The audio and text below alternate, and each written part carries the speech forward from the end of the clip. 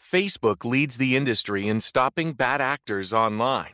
That's because they've invested $13 billion in teams and technology to enhance safety over the last 5 years. It's working. In just the past few months, they've taken down 1.7 billion fake accounts to stop bad actors from doing harm. But working to reduce harmful and illicit content on their platforms is never done. Learn more about how they're helping people connect and share safely at about.fb.com/safety. How many steps do you take before you have foot pain? Hi, it's Jonathan Cotton with the Good Feet Store, and the truth is, the battle between our feet and the concrete or asphalt usually winds up with our feet losing. Studies show that about 75% of people will experience some kind of foot pain by middle age. I found that out a number of years ago with plantar fasciitis, and I tried to remedy it with shoes and drugstore cushions that didn't work. Finally, I went to the Good Feet Store, was personally fitted for arch supports, and I loved them so much, I bought the store. Without a plan to protect and support your feet, it is likely you could one day be one of the millions living with chronic foot pain. Don't wait until pain demands that you visit us. Stop by the Good Feet Store today and let one of our trained arch support specialists fit you with your personal system of arch supports. The Good Feet Store is located in Fairfax, Leesburg, Rockville, Baltimore and Hunt Valley, and in Annapolis in the Annapolis Harbor Center. For more information, go to goodfeet.com. Warning. This show contains mature content. Listener discretion is advised. Are you ready to get your mind blown? One angry New York City What's that? decided to start a radio I'm playing show the intro. determined to piss the And of course it stops. world off by shoving a mirror in front of society's face. He kicked them in the balls. What are you? Who are you? This is the Crotch Shot Radio Show. Crotch Shot Radio Show. This is not a test. This is a broadcast transmission. We're going to stay on the air. And now, the Whippy.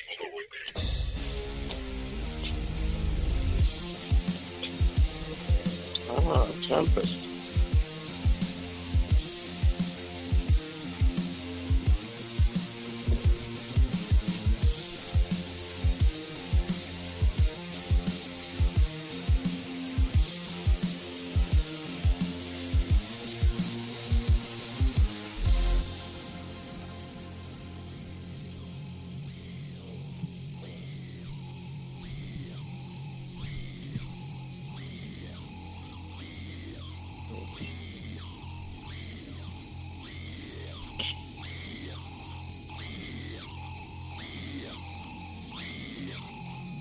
Yo, welcome to the Crotch Shot Radio Show, where we kick the issues in the balls.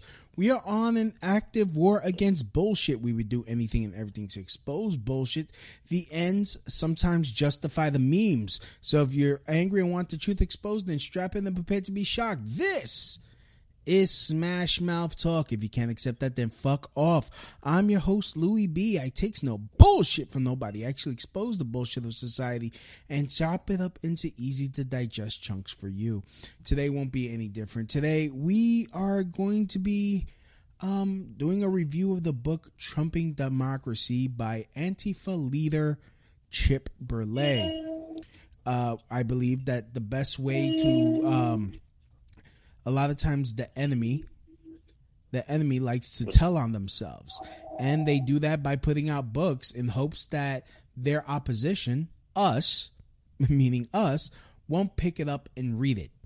As some of you may know, I have been reading the Antifa handbook and been, going by it piece by piece and exposing it to you guys what they believe.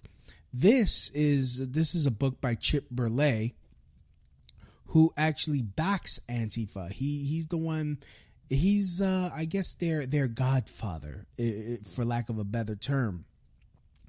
And this book is a textbook he wrote, which means it's supposed to be taught in schools for journalism.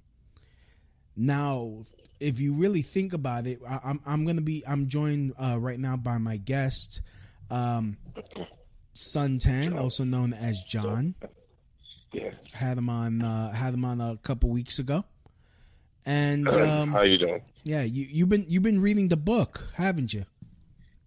Yeah. You know, it's a very like really, I mean, to say biased is it was an understatement. I mean, I don't know much about Chip Barley, but I managed to get my hands on this book, and the title alone was very intriguing. So I thought I should go in and look into it and you know, sort it out, so to say. And man, oh man, it's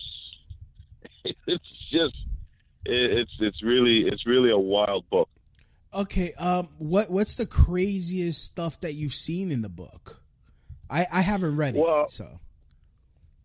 Well, right. That's it. The whole thing is basically. Let me see. The whole. I have the book right here.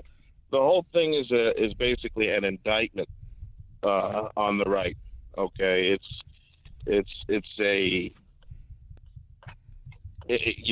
called Trumping Democracy, as you mentioned earlier, and the whole time you're reading the book, you're looking for some objectivity, you know, things to back up their claims that's made in the book. But all Chip Barley does is cites the works and opinions of other books, and so pieces them together to converge on this idea that basically it's the right political spectrum that's using Trump to overthrow democracy in America.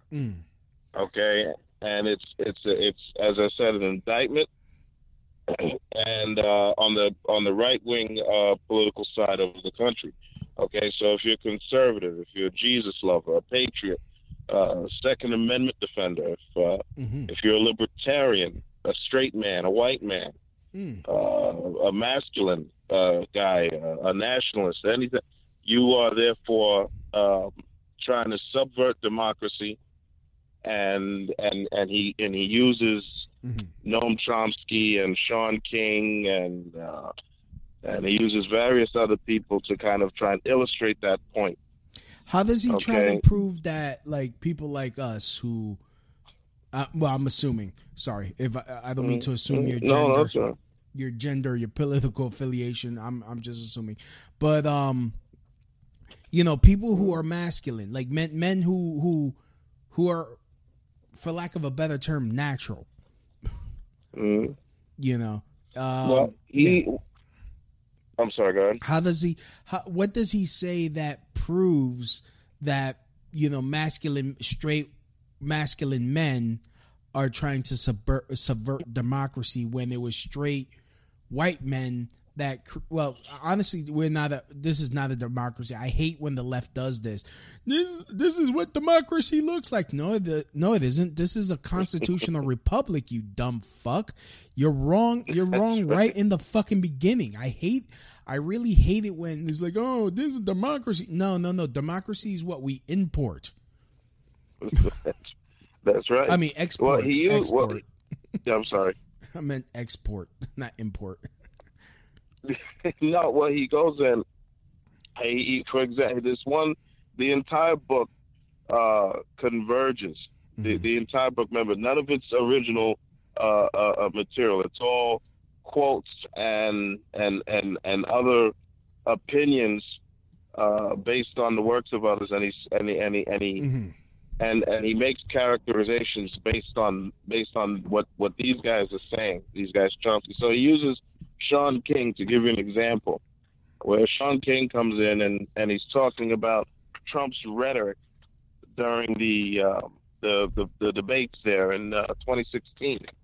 All right, and he comes out and he cunningly makes it. He says, Trump's sexism was displayed at the Republican debate on August 6th when he was asked by Fox News reporter Megyn Kelly about referring to women as, quote, fat pigs, dogs, slobs, and disgusting animals, unquote. Trump later attacked Kelly. Now, if you notice how he ends it right there, and he leaves out the part where Trump literally said, only Rosie O'Donnell. Of course. Okay, so this is a means, a way to direct, to kind of add on to these charges, so to say. But the way Burleigh goes to talk about these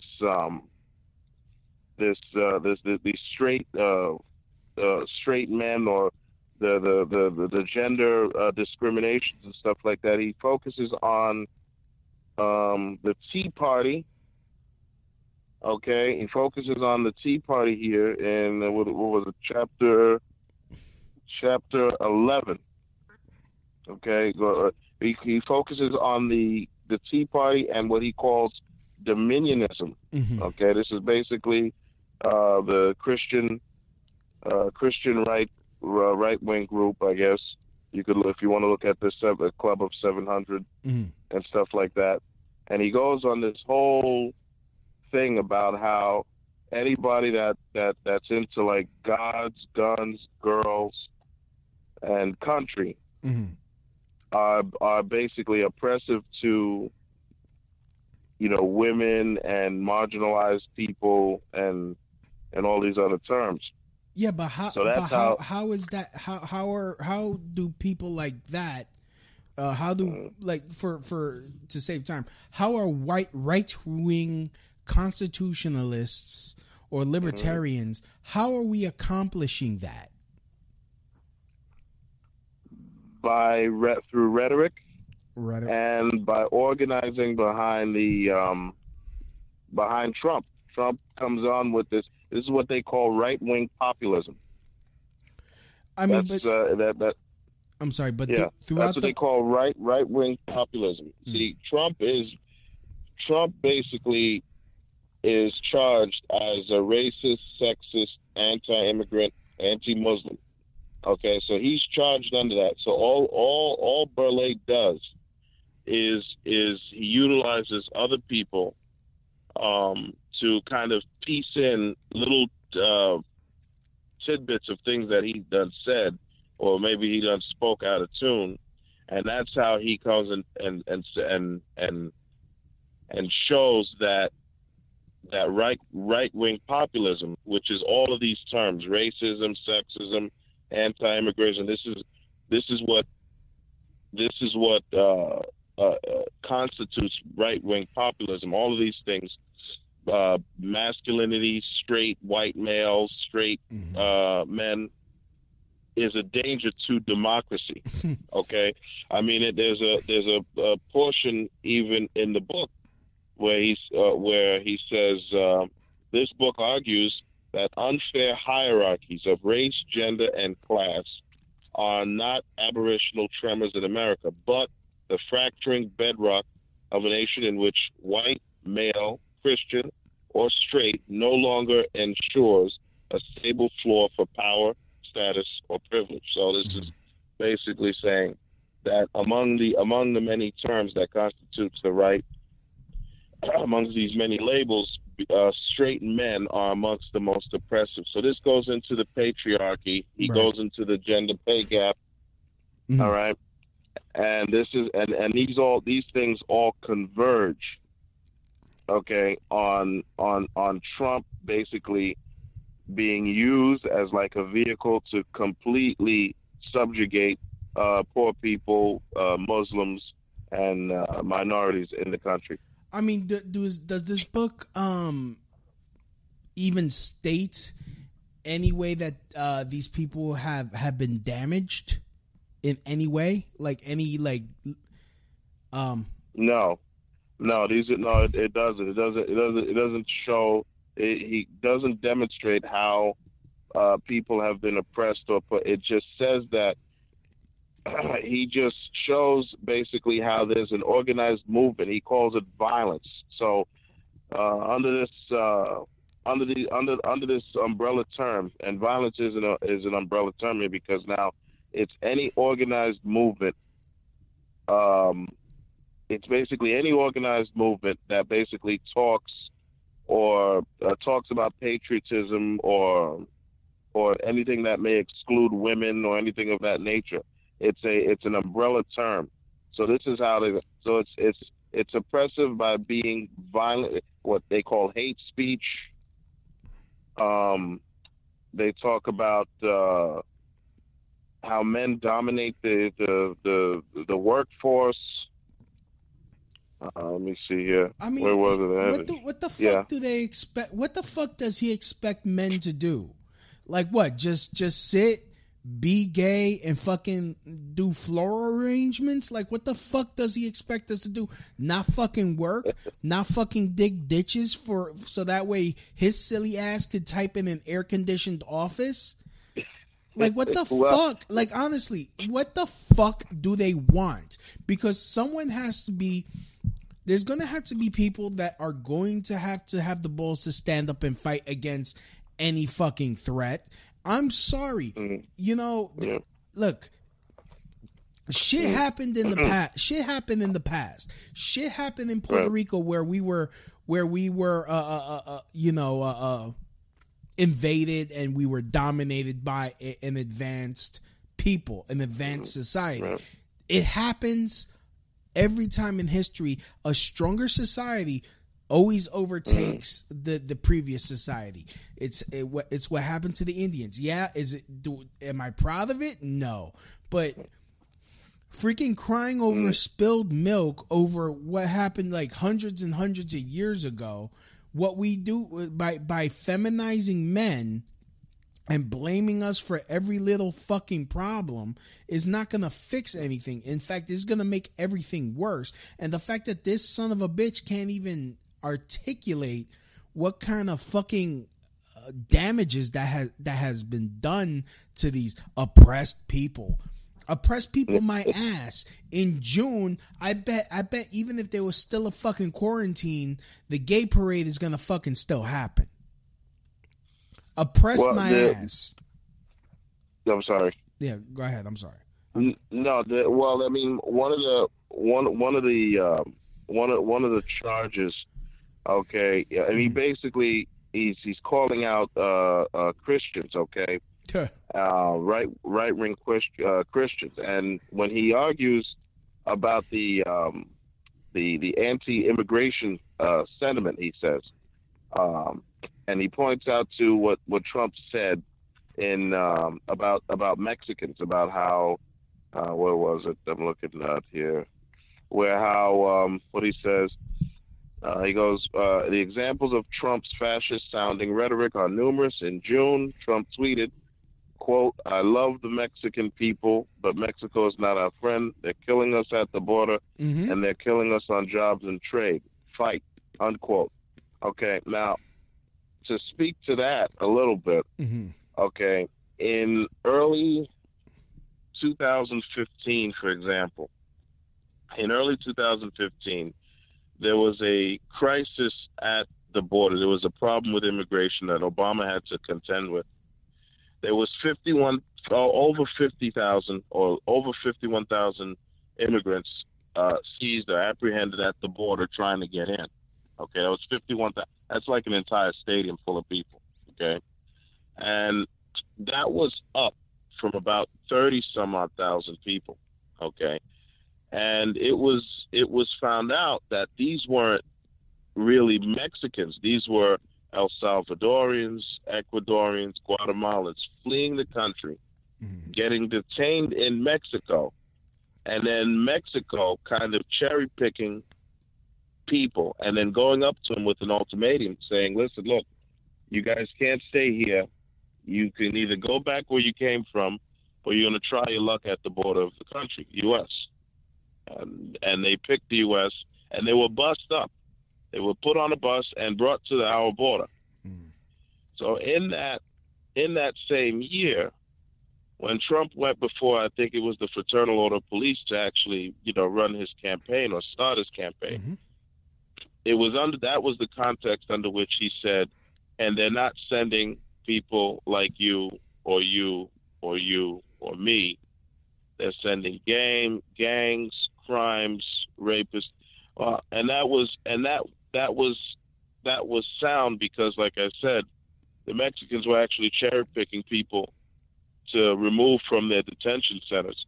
See, everybody else all over the world deports people left and right. Yet when we Gearheads know that some projects need so many parts, it feels like you need a whole storage unit just to store them. That's what eBay Motors' 122 million parts are for. Think of it as your virtual parts garage. They've always got the right fitment at the right prices. Use the eBay Motors app or visit ebaymotors.com. Let's ride.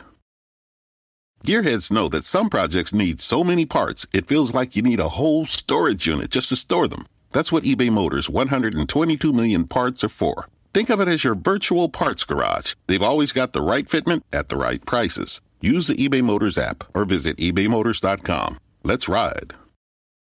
do it racist. So that was the soundbite that was taken, and then as part of the campaign to try and show Trump to be this like racist guy, even though, you know, he was adored by guys like Mayweather and all the celebrities loved him and all this other stuff. But this is how they want to show that. So they want to make this critique, okay, on Trump. And basically, because Trump happens to be white and rich, this is an association which now you can use to kind of rile up the what they would call the peasantry class, to rile them up and to sort of inflame them. You see, Francis Bacon back at the turn of the century once said, numberless and short are the ways in which affections color and infect the understanding. So when you speak to these guys and you ask them, you know, basic logical questions that how is this being done? How is this possible? And they'll jump all over the place. Okay. But basically they'll only have a few sound bites with Trump, right? Where he talks about how if you're a celebrity, you know, women will let you do all types of things to them. And that was recorded in like a bus or something, and the whole media went crazy. And so that is attributed to a lot of just straight white men altogether. I was doing some homework in about Hillary Clinton, and there was this girl, Erica something. She promoted this movement called Carry That Weight. This is in the university, Columbia University. And what she was doing was she was carrying a mattress around. Oh, Mattress Girl. Yes, Mattress Girl. I'm very well aware of Mattress Girl. I've spoken about Mattress Girl here. This I'm sorry, she's a fucking cunt for lying on a man. When at the same, he raped me, but at the same night saying, put it in my ass, and then that same bitch, to even prove further that what she said was a lie, she made a fucking sex tape. Yeah. In fact, where she enacts the same scenario she accused this foreign exchange student of doing to her. And then it turned out to be a whole fucking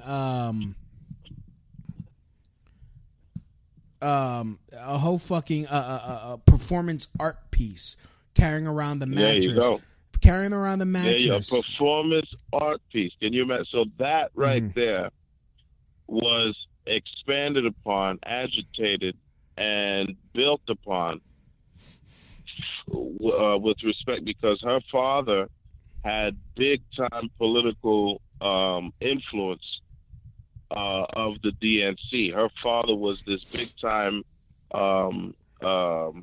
He was a well-awarded psychiatrist.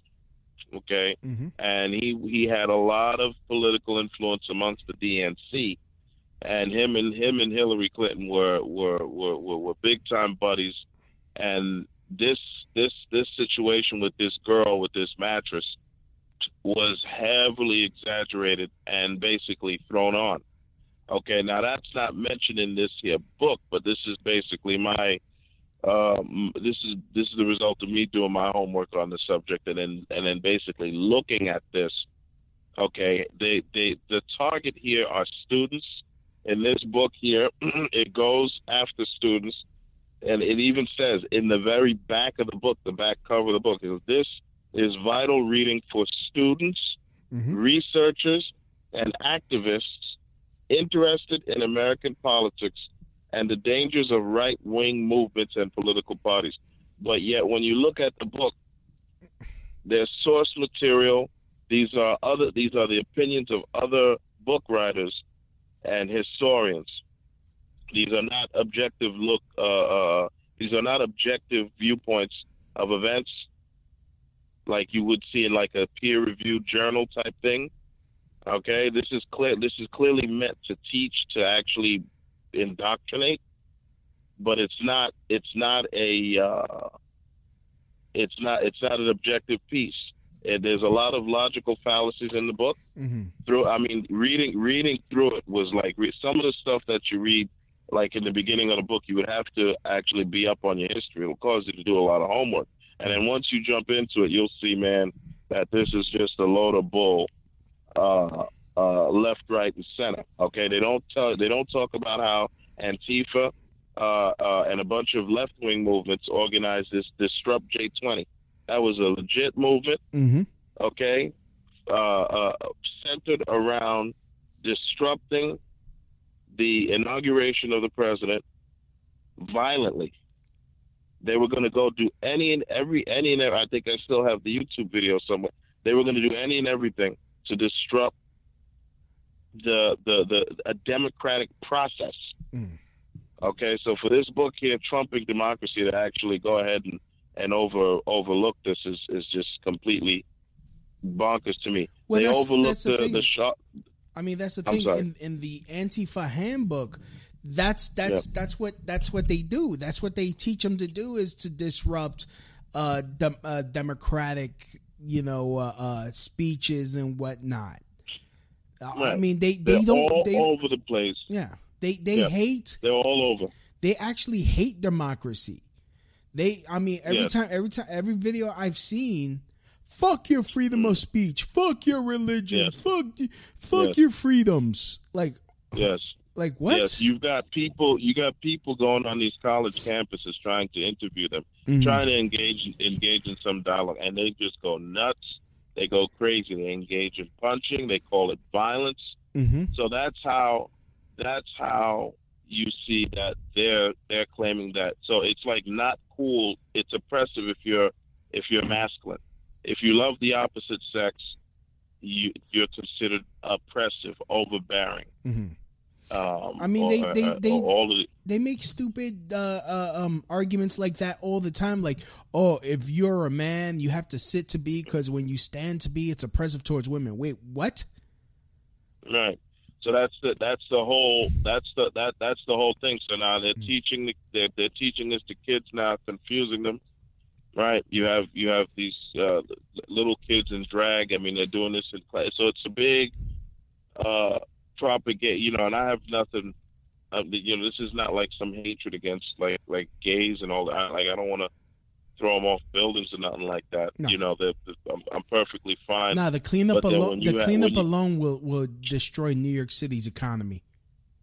Well, there you go. And when you have groups now, LGBTQ group that goes from just like a basic hangout type organization or like some popular organization, now where they have political control, now there's something that has to be said. There's something that you have to really look into them, because now you see that this is not just a peaceable assembly. This is now a political force of movement.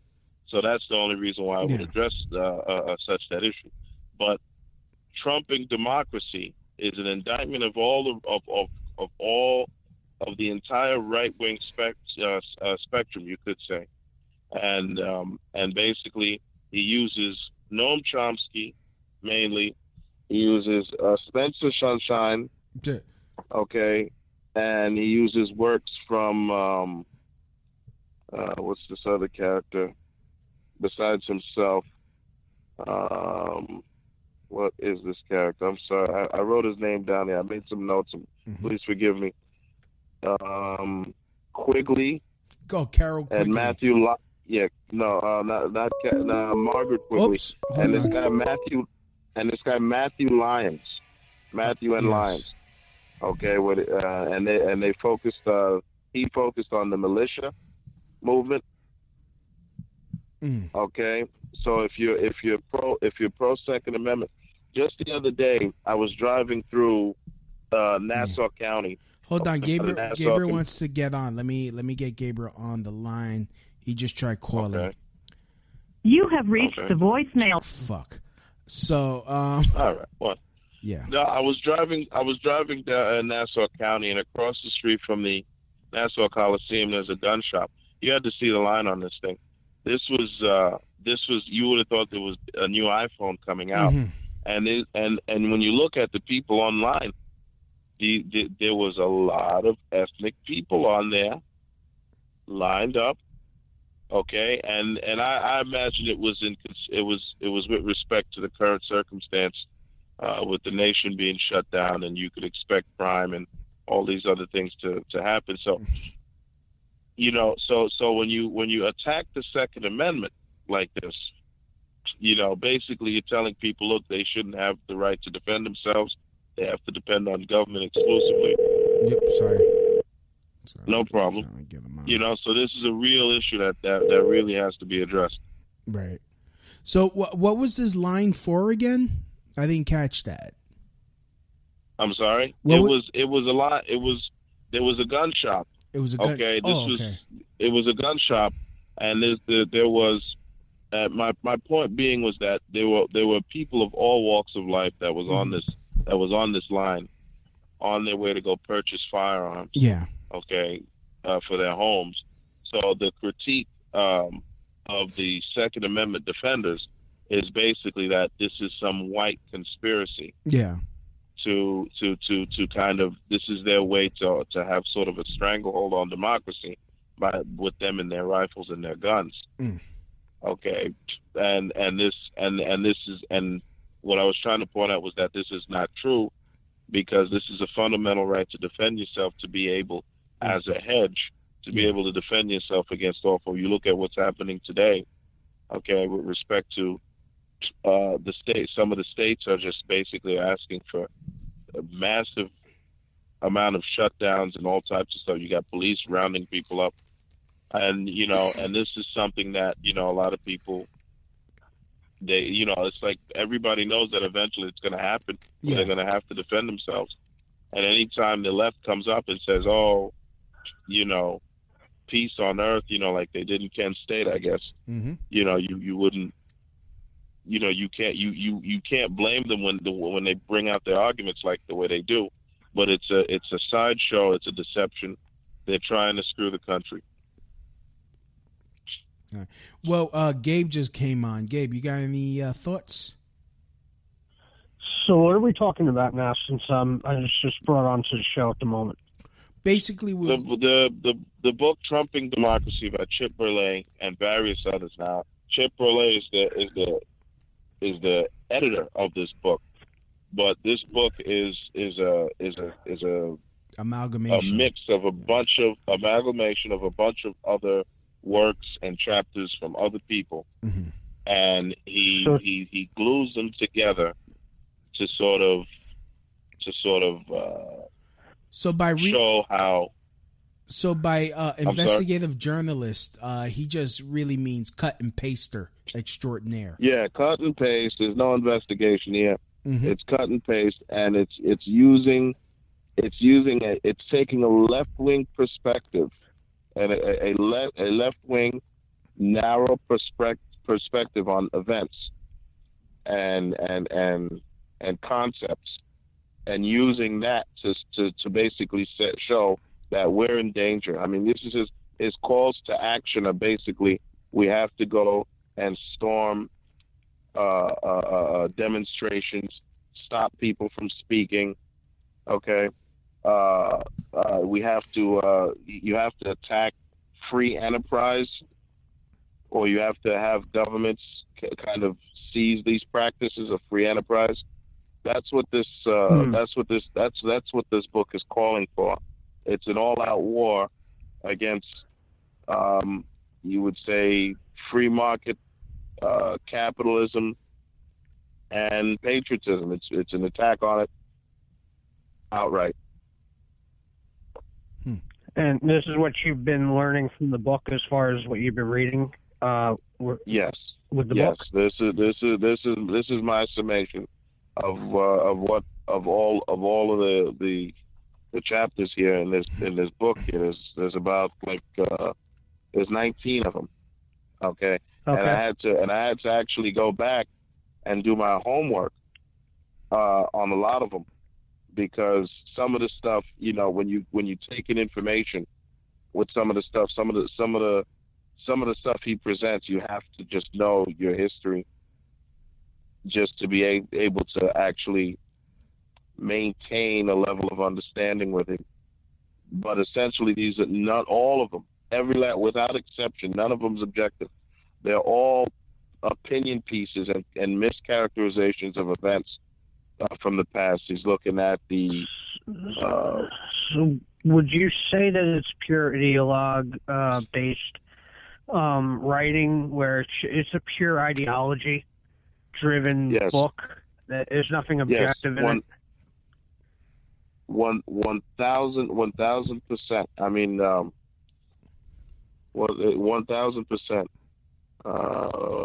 Just, I mean, even on the preface here, you can clearly, where at the beginning of the book, at the preface, he clearly shows his cards in this guy Burleigh, right?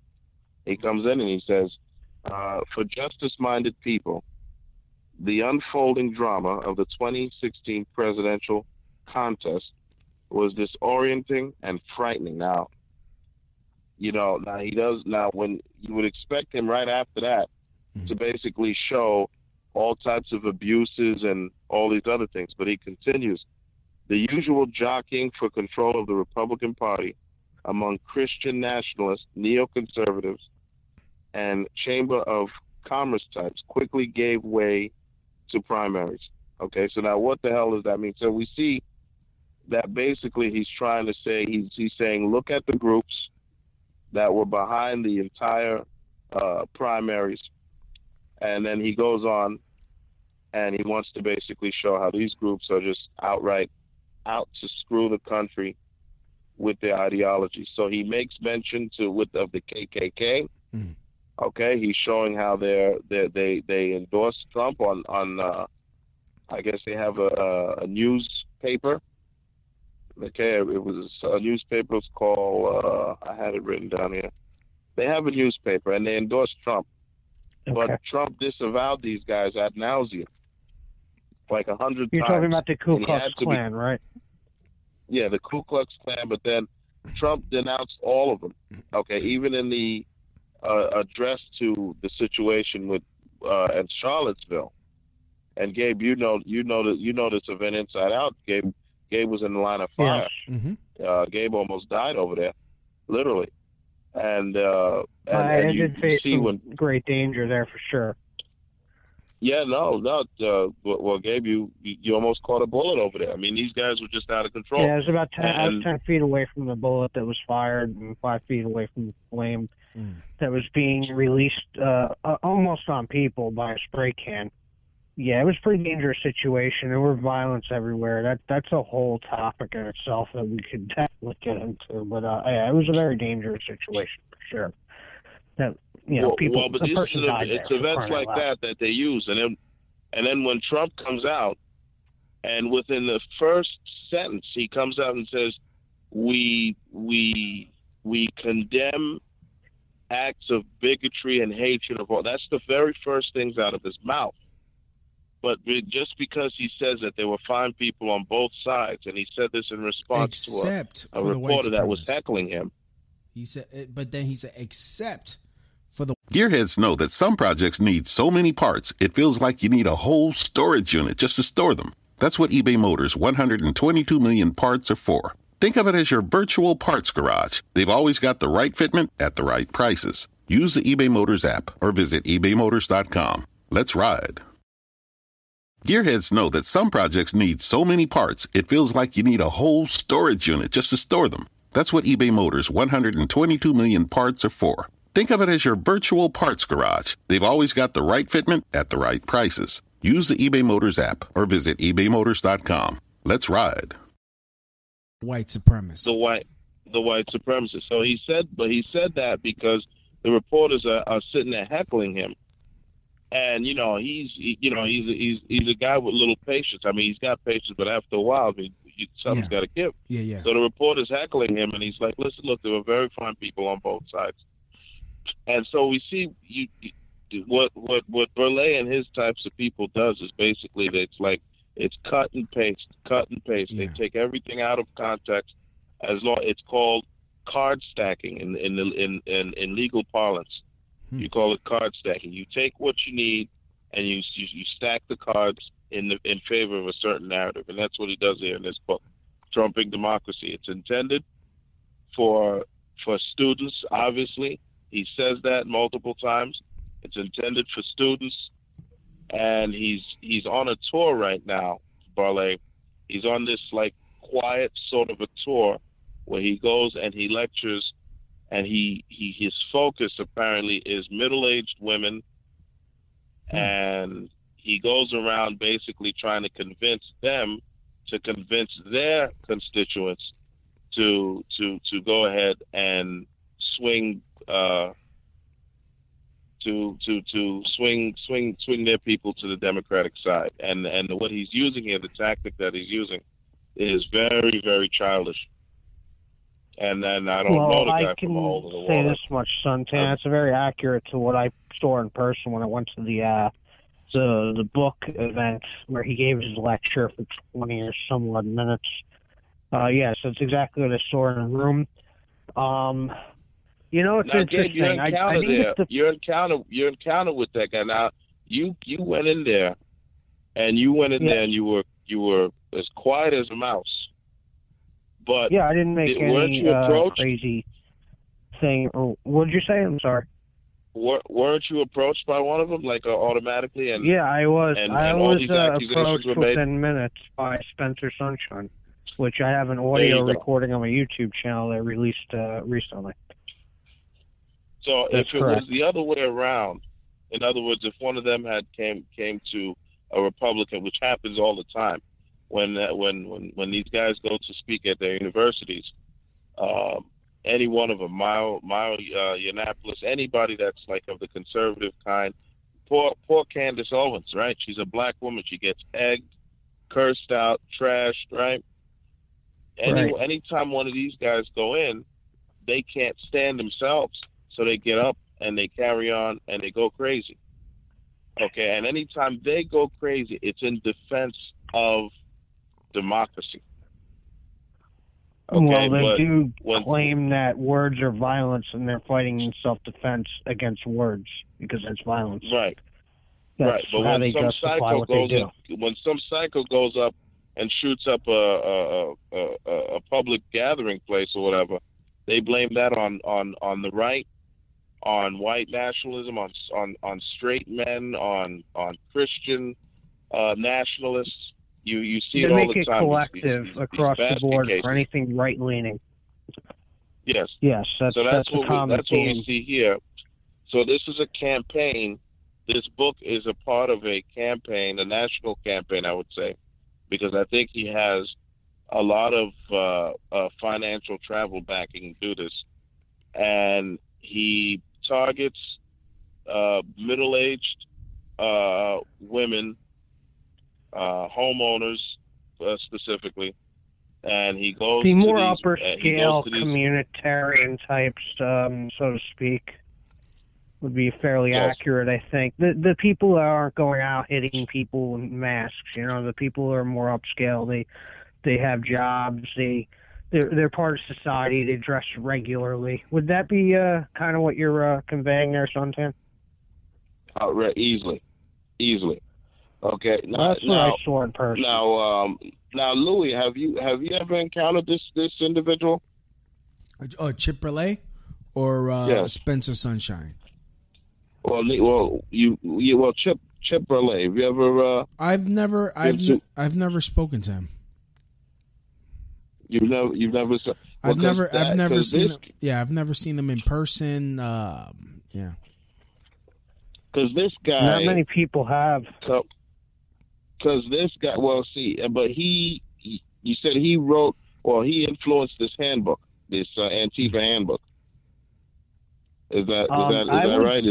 I would say that he probably was part of that in a way, even though it was written by another author. If you're talking about the Antifa handbook, well, here's something I also want to bring up, Suntan, because you do have a copy of the book for the Trumping Democracy. When you first read the first few paragraphs or sentences, does the book kind of incite a idea that we're under siege and we're under attack? 1,000%. That's exactly the aim and the scope of the book. Now, you confirm that. Now, Louis, when you read the book, or in the process of reading it in full, what was the first few sentences of that book talking about in your book that you have? The Antifa handbook. Basically, that we're under attack. Yes. Yeah. So you see, there's a common theme with both these books, how they start the premise of to the person reading the book. It's almost like they're creating an irrational hatred in the minds of those reading it, where they're not thinking clearly, and then they're I don't know if indoctrinating or gearing them up with other things, so that by that time they're not thinking straight anyway. But there's a common theme with both these books. They're encouraging violent conclusions of what's happening around us and what needs to be done. I would that be accurate in both of your studies, Suntan and Louis? Yeah, well, I would say, yeah.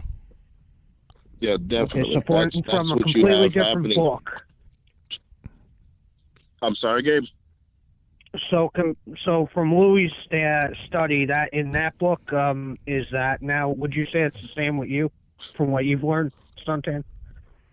Yes, that 1,000%. As a matter of fact, if you look at the calls to action, okay, the calls to action what does that mean? I'm sorry, the calls to action, it involves suppressing people's speech, not allowing them to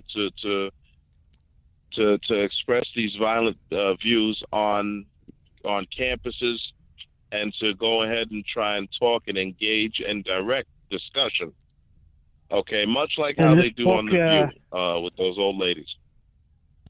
So this book encourages that? From what you've been reading, is that in there? Yeah, 1,000%. This is in all of his conclusions that he basically he leads up to in this chapter.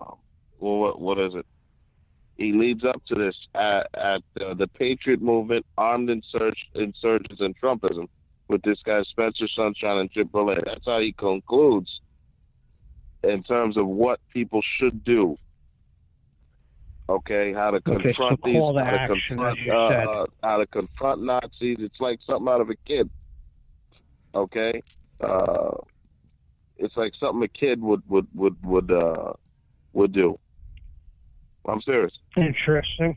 Now, what kind of what are some of the stuff you see as far as chapters, or what chapters interest you the most by title, and what would you say were in each of these chapters that interest you the most, if you have that compiled together? Trump, just out of curiosity. Trump, Sado-populism, and neo-fascism. When he goes and he he doesn't really define fascism, but he goes and he lists the building blocks of fascist movements. Okay, and he goes, and the building blocks are authoritarian political and/or religious leaders. Okay, exclusionary racial, religious, ethnic, or gender nationalisms, use of populist rhetoric by respected leaders turned demagogues, framing the named scapegoats as others. The word "others" is a what they focal described point to for him. me. Yeah. Okay, demonizing designated others as outsiders that are unfit for citizenship, conspiracy theories of subversion and treason from above and below. Now, even though that this is proven, it is not an issue here for them, but it's still a building block for fascist movements here. Okay, apocalyptic or millenarian claims of threats to the real nation. Okay, narratives promoting scripted violence against the scapegoats. Okay, so that was a very interesting chapter to me. The chapter itself, Trumping Democracy, was another one. Okay, and the militia. I mean, I thought when I read the Militia Nation chapter with this guy Barley and Matthew Lyons, I thought I was going to get an educational. I thought I was going to get a sort of an educational piece, but he focuses on the federal Pete Morale building, and this guy Timothy McVeigh, the Oklahoma City bombing, and he makes he makes a correlation between this and the Patriot movement of today. He makes no effort to try and look at the thing in a broad scale. To look at the ATF or any of the other facts that is very relevant to the case. But he goes and he tries to use that to attach that to the entire Patriot movement and the veterans that are aligned with the Patriot movements throughout the country.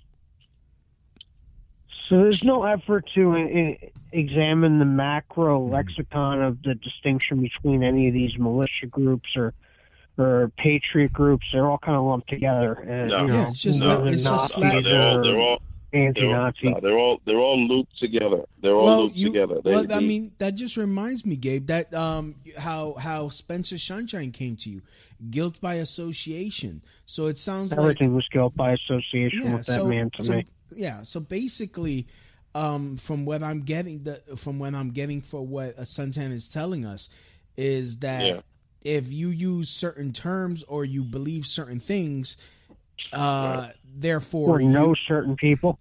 Or know certain people. Well, no, I mean, in the context of this book, if you're straight, I mean, look, I'm not gonna fault you, but I'm not into the smooth, crisp taste of another man's penis. I mean, but I'm not out here trying to fucking take away people's rights. I mean, look what's going. And it's kind of funny because now that I think about it, I read this article that Antifa hates what's going on now with all this quarantine shit going on. Oh yeah, well definitely, because on top of everybody around a lot of people around the nation, or at least through social media, a lot of people are gonna start experiencing a heavy case of cabin fever. Okay, because one of the things is that we're social creatures and we can only do posts and tweets for so long on social media. We just have to go out and interact with nature. It's just part of our thing, unless it's a nuclear fallout. Part of our nature. We're social beings. So this is what. So now these guys with Antifa, they want to go out, they want to demonstrate, they want to. It's not called a demonstration, by the way. It's actually.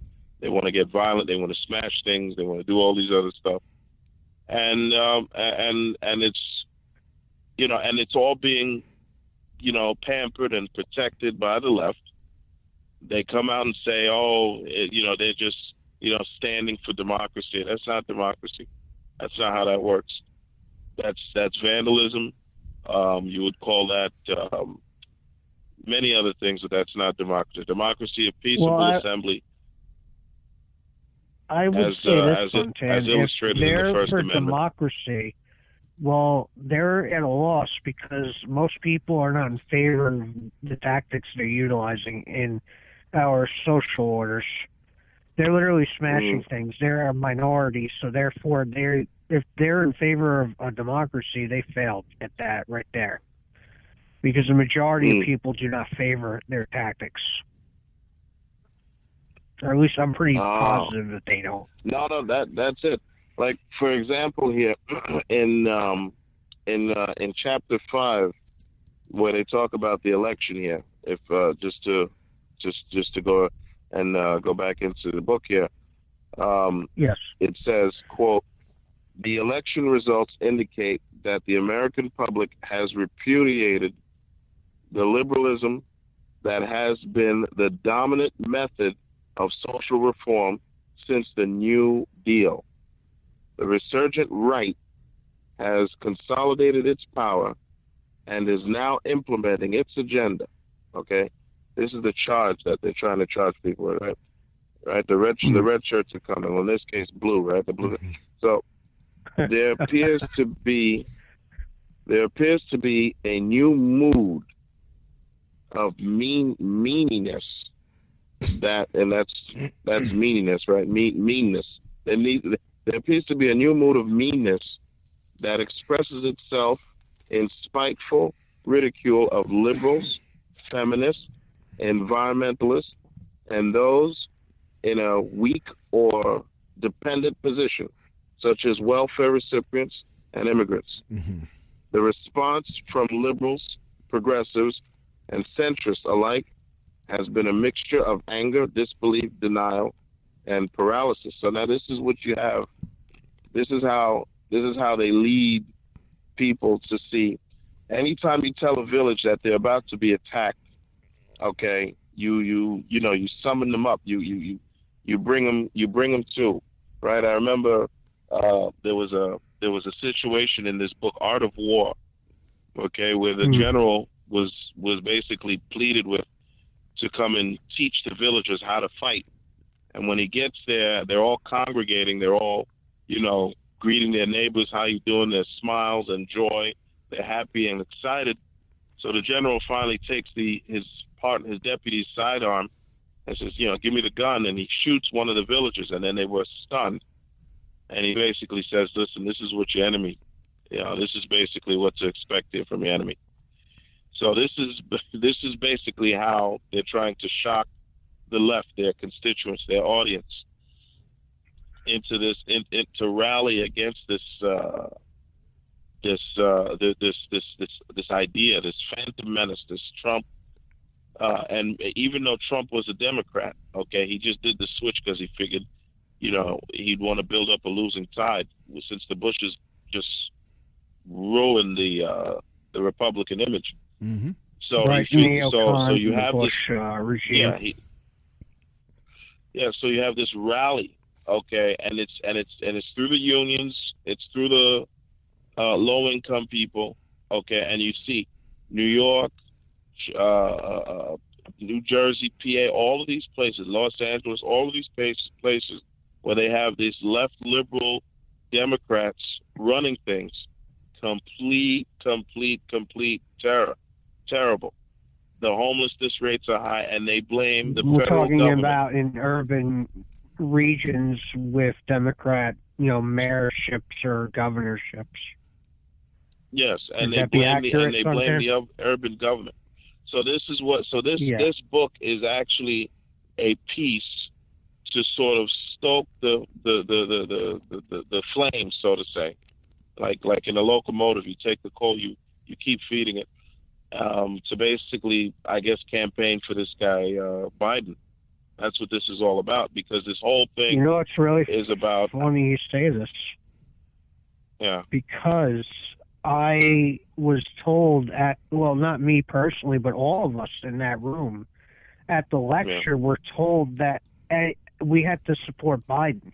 It's really funny. And it's in the audio of my recorded in the video that I put out of the entire election and question and answer. He actually talks about this. Yeah, it's necessarily that we vote for Biden. Yes. I have that video up as well. That's funny. The very guy who basically foresaw a lot of the continuation of the neocon policies left put in place. He was apparently the holdover He had he was privy to a lot of the sealed documents pertaining to 9/11 with respect to the Saudis and all that, and he's the carryover, he's the holdover from all that. And we're talking about funny, Biden, correct? What's that? We're talking about Biden, correct? That's right. Biden's is yeah, sort I of do remember.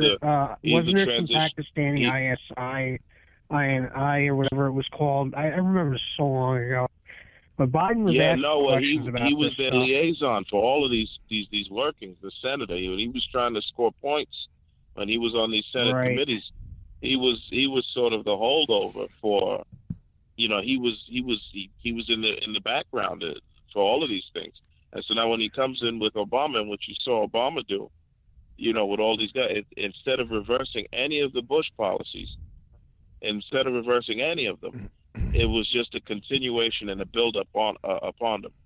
So it would make sense that these guys would vouch for Biden, above everybody else, because this entire book, with all of its history, viewpoints, narratives, it centers around Obama and how Obama tried to do this and how Obama tried to do this for 8 years. He tried, right?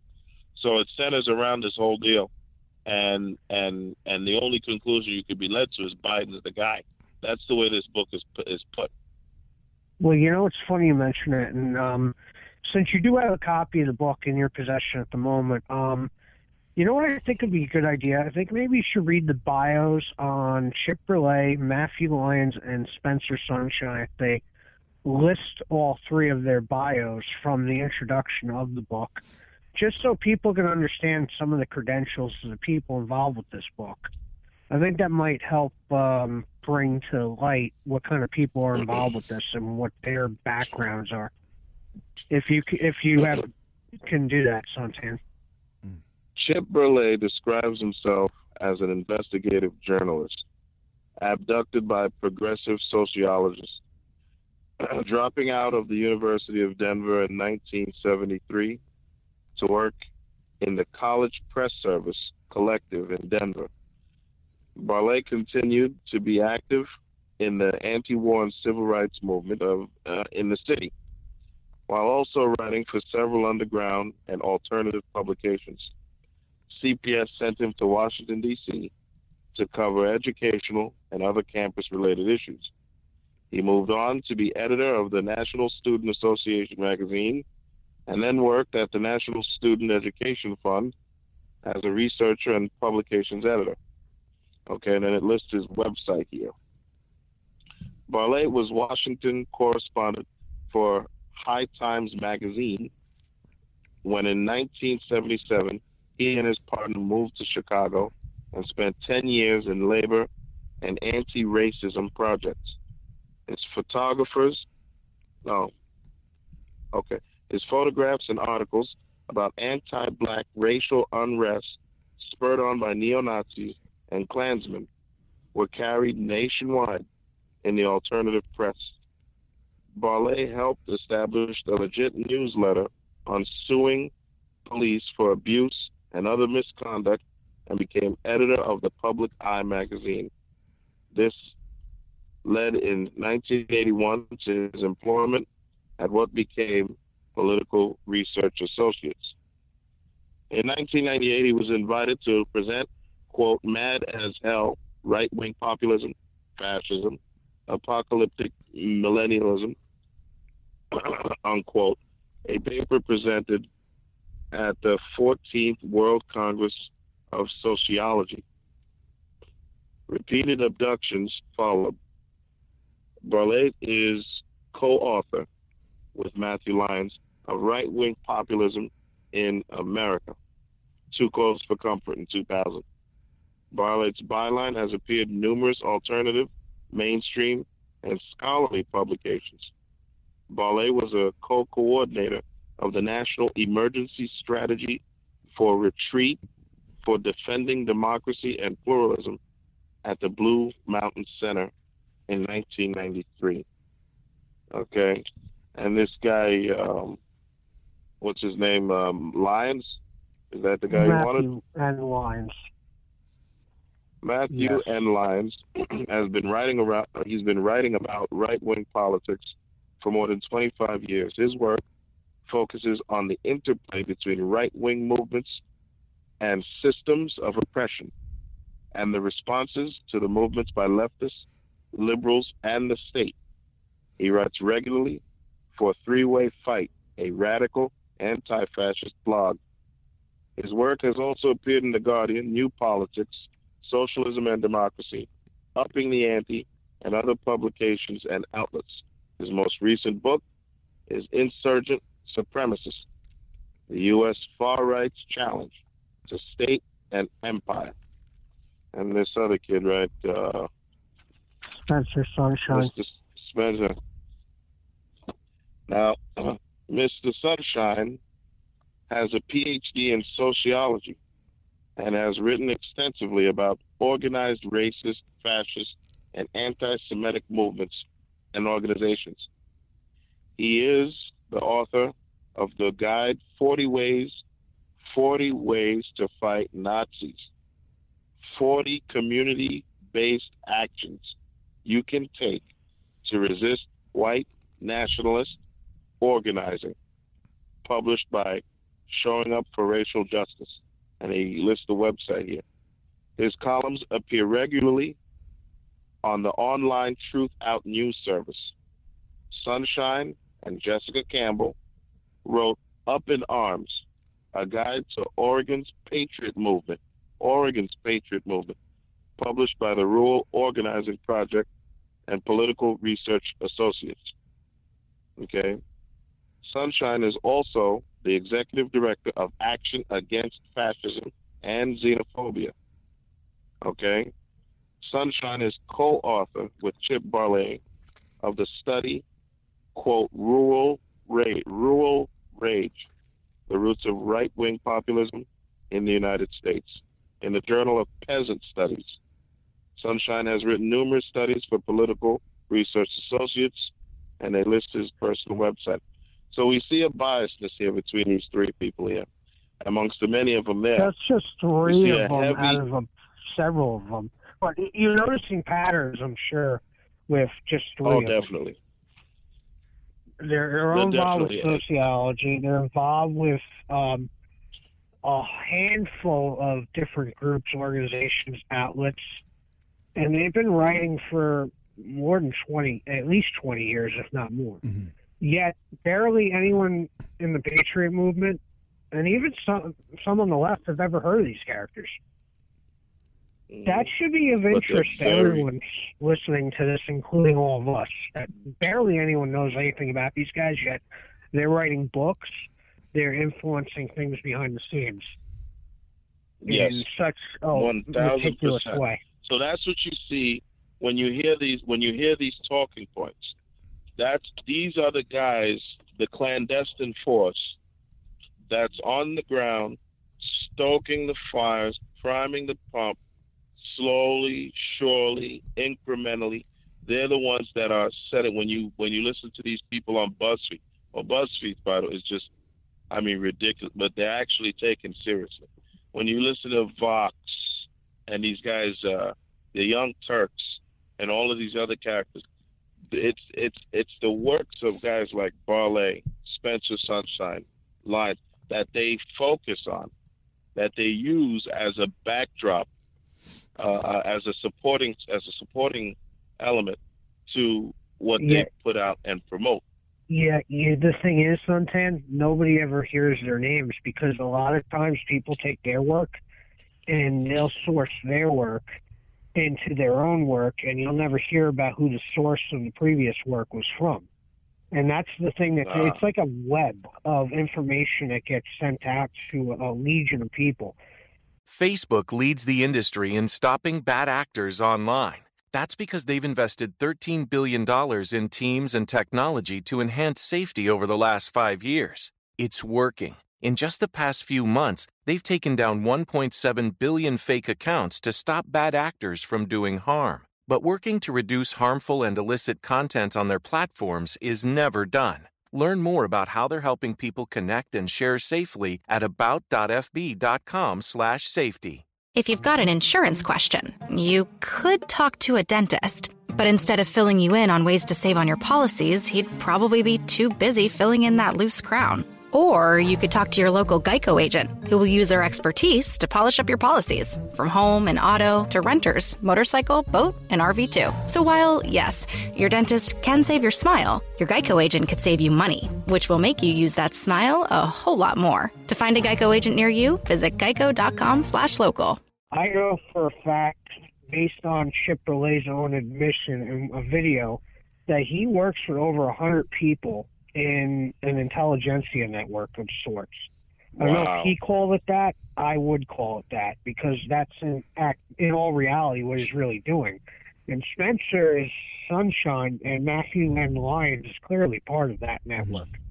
Now, as far as the book, it's a compilation piece, from what I gather, by these different resourceful individuals. And it's almost like, well, like you said, you're looking at these chapters. I think what you should do, Suntan, is go through the various chapters of things you found interesting. And I also would like to talk about some of the weird conspiracy theory that they have about Christian fundamentalists taking over America using Trump. But before we get into that discussion, because that's a weird, bizarre conversation in itself to have, I think you should lay out what you've learned in some of these chapters and just show like what the brain trust of these people are pumping out in this book. Okay. Okay. So it's the people versus the oppressors, and the oppressors in this case comes in the form of Trump and anyone like him associated with him. So if you're rich, if you're white, automatically you are assumed to take the form of the oppressor. So person. basically, middle class people and potentially working class too. White working class. People. I'm sorry. So this is an attack on the Bill of Rights, because by default it was written by white men. This is an attack on the Articles. This is an attack on the entire American way, ideologically speaking. This is an entire attack on it to basically, and in my ultimate analysis, to basically subdue the American way, the tradition, under a and sort of a what we have. This is to subdue the American system under a global progressive unit, and I would say this is the UN. This is basically what I see happening, because all of these talking points that you see here. Okay, you hear these talks come out of UNICEF. When you go to communism, the communistparty.org, okay, and there it is all over there, okay, and that basically what that's my final analysis here with this, because otherwise, when you look at these chapters here, like one of the things I focused on was the final chapter, trumping democracy itself, and the way they go ahead and put this thing together, and it's a focus on Trump and his rhetoric, and how it's basically fueled by the right, okay, where they went and made Barley went and looked at the Weimar Republic in Germany, okay, and he used this guy Noam Chomsky, okay, to build on this whole deal. Okay, now the thing with Weimar Germany that they don't talk about is the Treaty of Versailles completely ruined Germany. I mean, ruined them to the point of like They almost it couldn't economically survive. devastated them with the forcing and the printing of money to pay war reparations that were at the mercy of the Allied forces. Yes, they were forced they went were to trying to hyperinflation.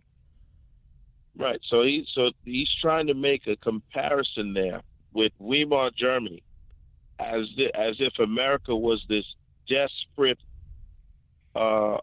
nation at the time of Trump coming in, by showing the parallels here in Weimar Germany, where Hitler rose to power. Okay, Hitler rose to power by injecting himself into the German Workers' Party, and then eventually with the Treaty of Versailles doing its work on the German people, and then the Chancellor, I guess, dying, and Hitler taking control of the entire military. Most of those speeches that Hitler gave, which Chomsky's alluding to, Chomsky keeps saying, because if you look at these speeches and you compare Hitler's speeches to Trump's speeches, right, to where he sort of rallies everybody up, right? If you look at a lot of Hitler's speeches in comparison to Trump, Hitler was a lot of times talking to his military force.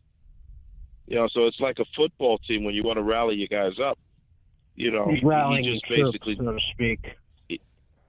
Right, in football terms.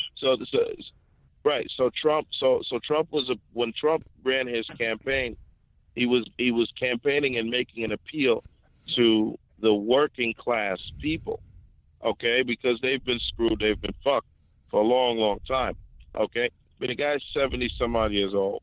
He made his money. He lived the dream life, the life that so many of us have dreamed of living. He's done it.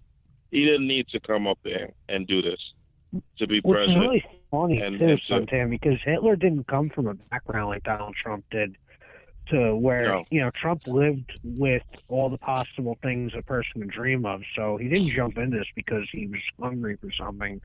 He jumped in it for a reason. Other than that, Hitler was somebody who suffered in poverty and fought tooth and nail to get to where he was, and was living in a country where some of the worst conditions economically were implemented upon the people. And I also want to make another point. That I did recall listening to Burley claim that the middle class was the entity that brought Hitler's rise to power in the election cycles. They were the reason that Hitler rose to power. He blames the middle class for this. Well, there you go. I don't know if the book makes mention of this. Trump is in support of the middle class in many ways through by what he's doing. So you see what I'm saying here? It's a misinterpretation or mischaracterization of past events. Germany, not to promote Nazism, but the German people at the time when they were under the Treaty of Versailles, they were raped. They couldn't feed themselves. They were raped beyond belief. Okay, so Hitler comes to it's impossible to imagine the economic hardship those people had. Yeah, absolutely. These people. So Hitler comes in like a Jesus Christ to them, where they're like poor, and then he comes and he rallies them up. But he couldn't have done that unless he had military power. So this is a coup, a putsch, so to say. Well, when the Chancellor died, okay, he couldn't have had this, so that's like the missing element. Okay, Trump comes in. Trump already had his base. Okay, he made a few appeals to the evangelicals, which is mentioned up in the book here, and he appealed to the workers. Okay, the workers are the key. The construction, the people that the performance artists, the workers, the construction people. He appealed to them. Okay, and people were just tired of getting screwed. And that's basically how this... It to the heart of America, the people that are what this country's all about, essentially. Right. What I got. So this here chapter now, when they made this indictment on Christians, this is a chapter called "The Rise of Dominionism." Okay, this is another one here. running against Saddam and Osama, the Christian right, values, and the culture wars in 2006. But to stick with contemporary times here, let me see here. What the hell is it? I wrote it down here. Okay. Right. Okay. So the Christian, the rise of dominionism. So if you're a Jesus lover, if you're into God, okay, there's a few clique of movements within the Christian right that talk about how. Well, Ballet talks about how there's this push or this interpretation of the Constitution as the Constitution's principles are related to Christianity, and he makes a case up against that, saying that that the Constitution is not rooted in Christian values, and the entire country is founded on Judeo-Christian values. The entire country, hook, line, and sinker. Okay, with respect to the Ten Commandments and all this other, the entire country. Okay, so for them to make to draw such a conclusion, in spite of all of the available evidences, is just besides me. Okay, and again, and none of it's objective. He cites works. He looks at Roy Moore. Okay, and he looks at this guy James Kennedy. Okay, with Christian Reconstructionism. Okay, and he goes on, and here's the conclusions. Okay, and he says, the sudden rise of a Christian right agenda in many states and the federal government has taken many by surprise.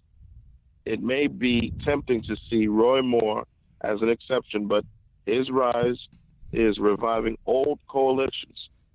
In 2004, his former spokesman and legal advisor, Tom Parker, was elected as an Associate Justice of the Alabama Supreme Court. At Parker's request, U.S. Supreme Court Justice Clarence Thomas traveled to Montgomery to swear him in. Ex-Justice Moore then swore in the chief's courage to stand for the principle over personal position inspired me and animated voters during my campaign for Alabama Supreme Court. So he centers on this guy, Roy Moore. Okay, now Roy Moore, if for some of you guys that don't remember, Roy Moore was a guy over in Alabama, and I think this was the no, was it? It was Alabama, and what was it? He was what the hell did Roy Moore do? There was a big thing with him. I think he was against gays or something. Give me a second. I wrote this whole deal. It's possible. No, he was a big part of this this new left here. I wrote in the book. It's some. Was no, he I wrote in my favor notes of off. like a centralized theocracy, or? Yes. That's basically the accusation here. But I have so much shit here. I wrote. Oh no, I can't even read my own handwriting in a minute. Okay, Roy Moore was a judge, basically. Okay, he was a judge, and he based his decision based on the Ten Commandments. Okay, but I'm trying to remember. Morality of Ten Commandments. I see. Yeah, hold on one second. Not that there's anything wrong with that. Huh? No, it's not. But that's what he was. Well, that's what the book is making a claim that is evil and horrible. From at least what I gather, the point that Suntan's trying to get through. Okay. Well, Roy Moore was a judge, and I forgot what law he struck down. He struck down a certain law, and it was because he blamed his decision, or he attributed his decision on the Ten Commandments, and the left saw that an abortion? as. I think it might have been abortion. I think that might have been abortion. Yes, I think that might have been abortion. I'm not sure though. I must have left one of those pages home there, but I wrote about this guy. I wrote about. I guess my question would be, Suntan, is Chip upset with this guy and pointing out that he's using religious scripture as justification to interpret law on the land of this country, since he's looking at from more of an atheistic, secularist type position? Would that be kind of where that book is going with that? That chapter, definitely. I mean, look, you go into the court, you put your hands up on the Bible, you swear before God, it's in God we trust. There's so much, like I said, the entire country and its structures, its laws are based on Judeo-Christian values. Okay, there's nothing else to suggest otherwise. Now, some people may twist it. Some people in the white nationalist or the KKK movements may twist it and use it to serve certain narratives. Okay, but the Black Israelites certainly do. All right, and in final analysis, that's not the case. Okay, am I making sense there? Almost.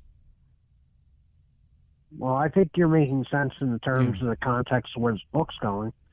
I do recall speaking to you. I don't know if you have it written down or you remember, but wasn't Belay implying there was some kind of conspiracy of theocrats on the religious right, how they wanted to implement a religious law and interpretation of the law into our land, in either on a state-based level or in the country, and almost like in the realm of like ISIS type territory? Yes, let me see. Do you recall any of that at all? Yeah, no, I'm looking through I wrote this whole stuff here. Okay. Sure. This is my work is all of Christian dominionism. Okay, dominionism. Okay. A conspiracy. Yes, he says. Okay, I mean it says it right here. The seminal form of hard dominionism is Christian Reconstructionism, which seeks to replace secular governance and subsequently the U.S. Constitution with a political and judicial system based on Old Testament law or Mosaic law. Not all dominionists embrace this view, though most dominionists look back to early years of the American colonies to argue that before the Constitution, the, quote, United States was originally envisioned as a society based on biblical law. Okay, and this was taken from a book that Burleigh wrote in 2004. Okay. Let me see. Okay, it's David Barton. Okay, that's right. That's right. There we go. Hard dominants like more. Take these ideas to the extreme. Okay. All right, here's they want to rewrite or replace or supplement the Constitution and Bill of Rights to codify elements of biblical law. Okay. Now that right there is a scare tactic on their part, but like I said before, our laws are rooted in Judeo-Christian values. Okay. Here it is. Okay. In June of 2001, Roy Moore, the Chief Justice of Alabama Supreme Court, installed a 2 1/2 ton granite monument to the Ten Commandments in the state courthouse of Montgomery. Moore knew it was a deeply symbolic act. He was saying that God's laws are the foundation of the nation, which is true, and of all our laws, or at least they ought to be. Okay, and that was the big controversy with this guy Roy Moore, that he was right. Given a position as a judge, yet they wanted to show him as this Christian religious fanatic, this religious zealot. Okay, and they made this case for him, which, like I said, it's completely baseless, because the entire country centers around Judeo and Christian values. It's not to say that we hold everybody's feet to it. It's just the basis of some of the principles of liberty and free speech and things like that are rooted in these principles of ethics, these ethical principles centered in Judeo-Christian values. Well, some of the things that I believe the book, from what you were telling me, they almost make it sound like the religious right has some kind of conspiracy to establish a theocratic state, almost the level of ISIS in Syria, trying to do the same for their own outlet. They want to do that here, but I don't know if that's even a feasible argument that could be made, because I don't know of the religious right really having any kind of foothold in anything these days. The accusation is that they want to remake America as a Christian nation. Okay, Louis, when you spoke with Christian identity folks on various shows years ago, did these folks seem like they had any kind of foothold on controlling the country, in your opinion? Absolutely not. I mean, in my opinion, the way they talk is basically they sound like they're jealous that like their screws loose, that they think that that they're being marginalized. Well, not marginalized. What's the word I want to say? That they're under attack. Mm-hmm. Yep. And I mean, like, okay. And that's the theme here. That's the theme here in this book, Trumping Democracy, from Reagan to the alt-right. I mean, but they hate everyone. I mean, they would, I mean, when I was on there, I was just on there because someone invited me, and first thing I get on, I start talking, because at that point I didn't know what Christian identity was. They're like, who is this mongrel speaking? He sounds like a mongrel. Oh, you're a spick, you're a wetback. They were really, it was just, I didn't sense any real intelligence. They're not the most eloquent of people to speak with, I guess you could say. They're kind of very similar to the Black Israelites. Yeah, I mean, it's out in the street talking about cutting people's heads off. Yeah. So, but I mean, like I've told Gabriel on many occasions, I got the best of them by saying, well, my baby mama's white and we're expecting our third mixed race child. And they went,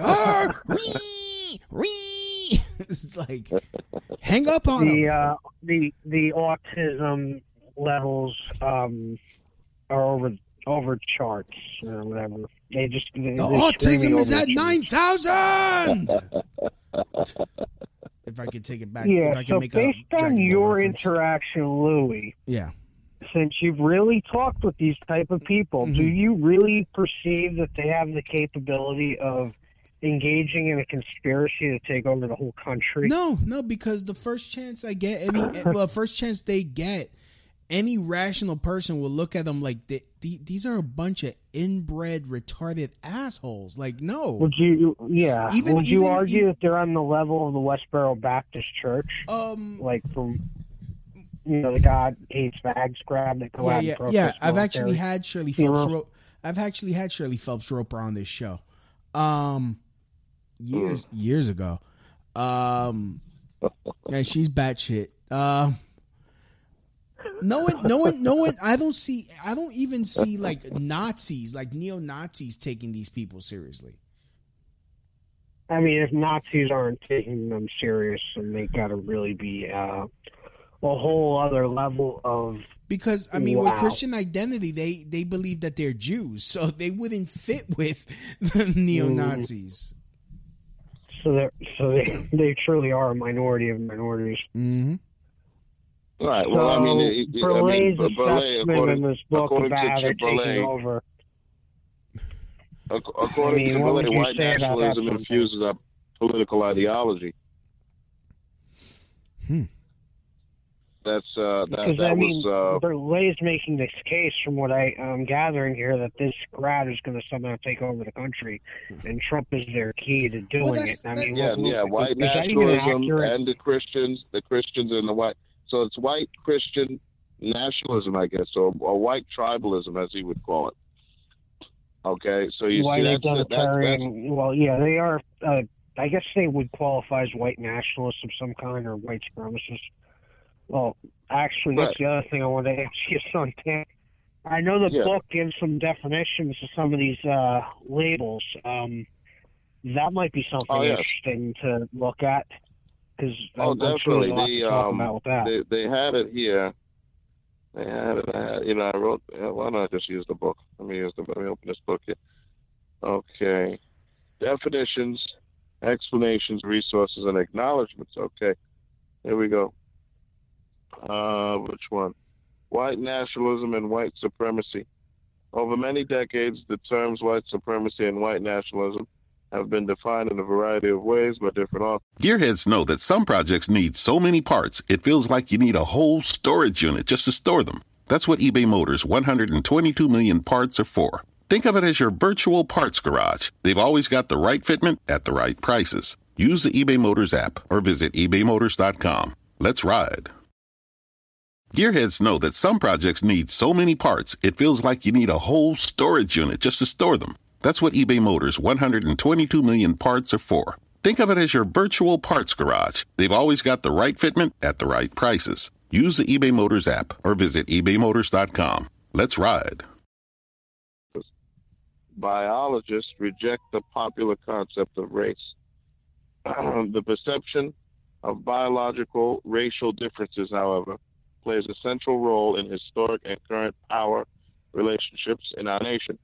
The term white supremacy is often used by scholars and activists to describe a constellation of racist ideologies and practices.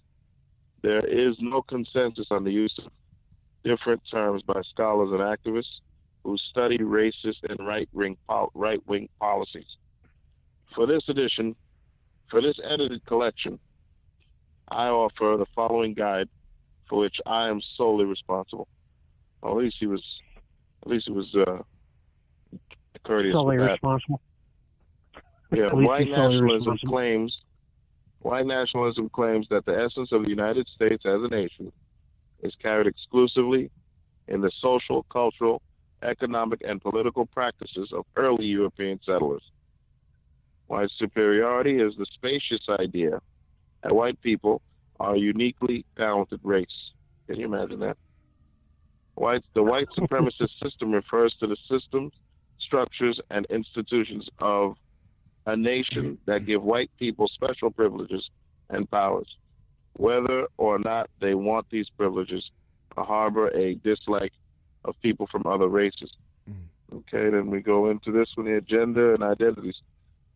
Over time, periods in which these chapters were written, there were developments in which different gender identities were claimed and referred to using a variety of terms.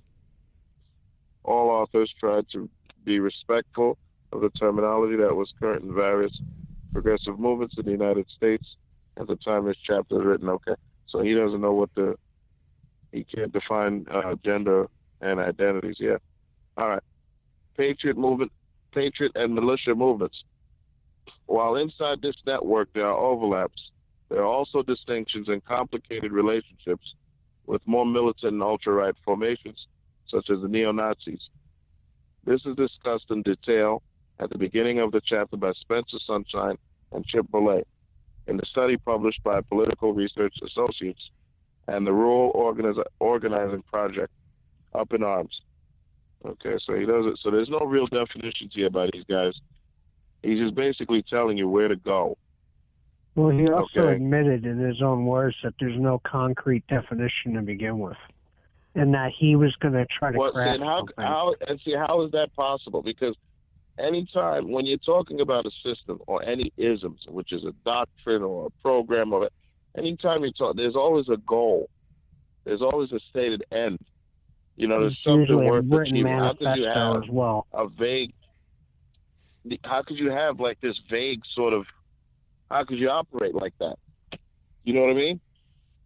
Well, I do know what you mean, and it's actually to their benefit to operate in a vagary, because if it's not black and white and concrete, it's very flexible and can encompass anything and anyone it needs to at the moment of importance to do so, which is precisely what they tried to do to me the day I was at that event when Spencer came up to me and accused me of all sorts of craziness, and what they do to all of us in all reality. Now, it's funny that they, and I also want to say this, it's the definition that you read in that book regarding white supremacy or white nationalism. It's a very interesting definition that Mr. Belay provides to us, because if you ask a lot of these like far left Antifa type individuals, they actually argue and make a case that that definition is what they themselves believe. Really? So, well, yes, because they believe that they have white privilege. So therefore, they actually subscribe to the same ideology as that text describes and lays out. And I think Louis could attest to that. Would you agree with that, Louis? Yeah, I would. Yeah, but what is this? Okay, what? Hey, see, it can't be how vague. Okay, what privileges do they have that another person in the country don't? Well, like you another see, citizen Suntan, doesn't this have? is the point. They're the ones who actually think that way. Whether you're asking logical, reasonable questions, Suntan. What I'm trying to point out here is they describe a person that they claim this is what a person of that background believes. Somebody who's a white nationalist believes those very things. What I'm trying to point out here, Suntan, is that in actuality, it's these people on the left that really believe those very things that are written, what you wrote, or read, rather. Right. And they're the ones who actually believe those things, even if the points they made about white nationalists thinking those things are legitimate. They actually themselves also believe the same thing that a white nationalist they describe would believe. Are you understanding where I'm going with this now? Yeah, no, I see that, but that's a very you can't run policy out of, you can't galvanize the people with like that, or on some vague, on some vague term. It's a shaky ground. Of course It's like but leaving that's exactly it open. what they're doing. It's like I said, it's a policy of flexibility, where anybody that gets in their way can be put under the blanket of it and accused of anything that needs to be accused of them. This is their method on how they increase their lists in hate groups and how they can generate income. Because if it was as concrete as you're talking about, we probably wouldn't see, I'd say that 90% of the people that they make accusations against wouldn't themselves even be capable of falling under the categories that they list.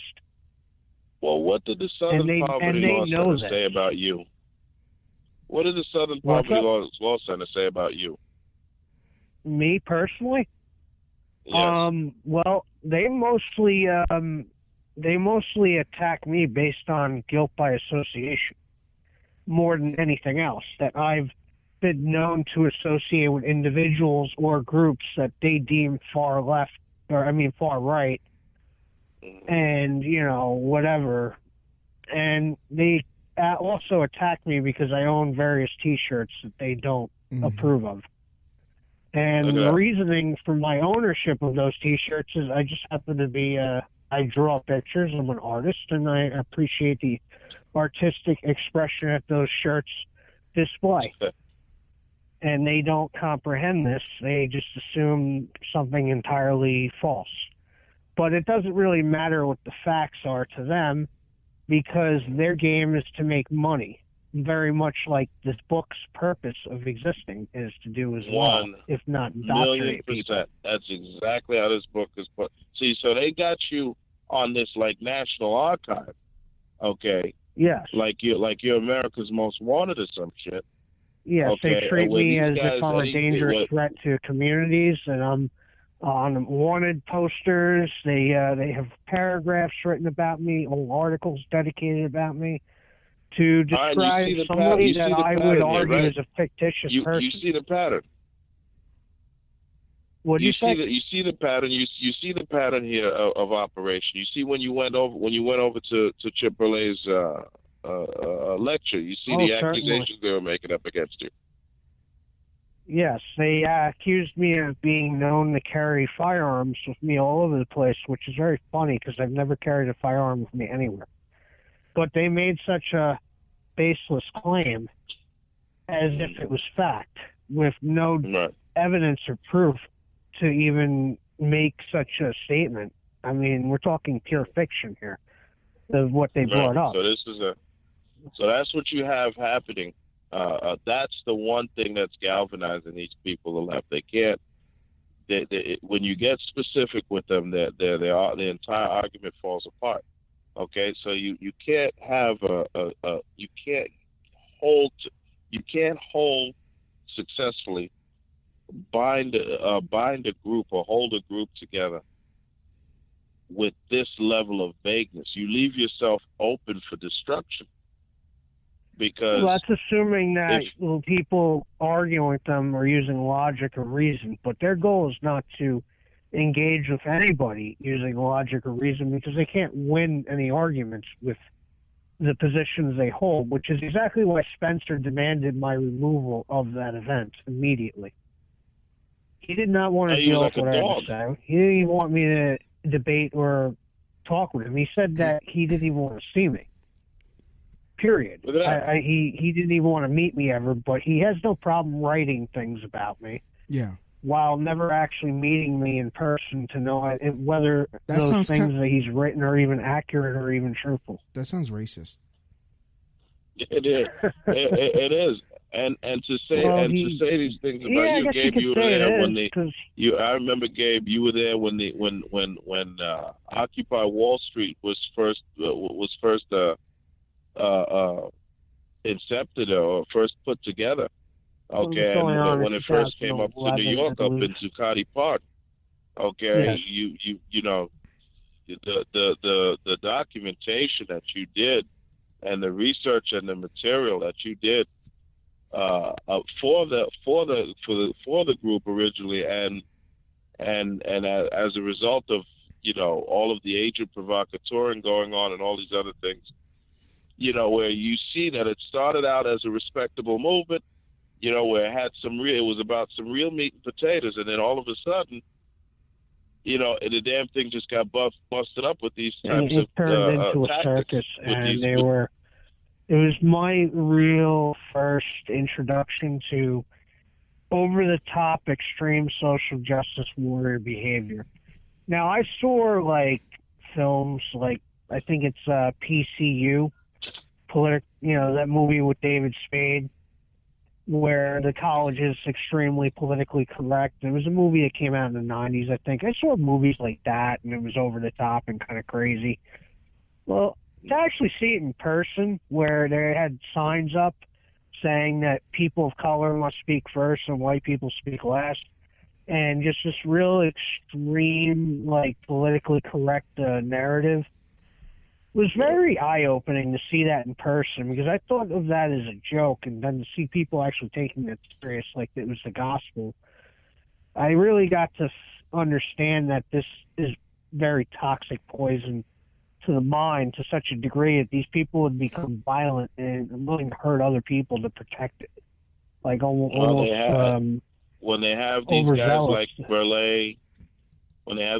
like Burley, these guys like Cornel West, and they have all these guys up at these universities making all of these crazy arguments.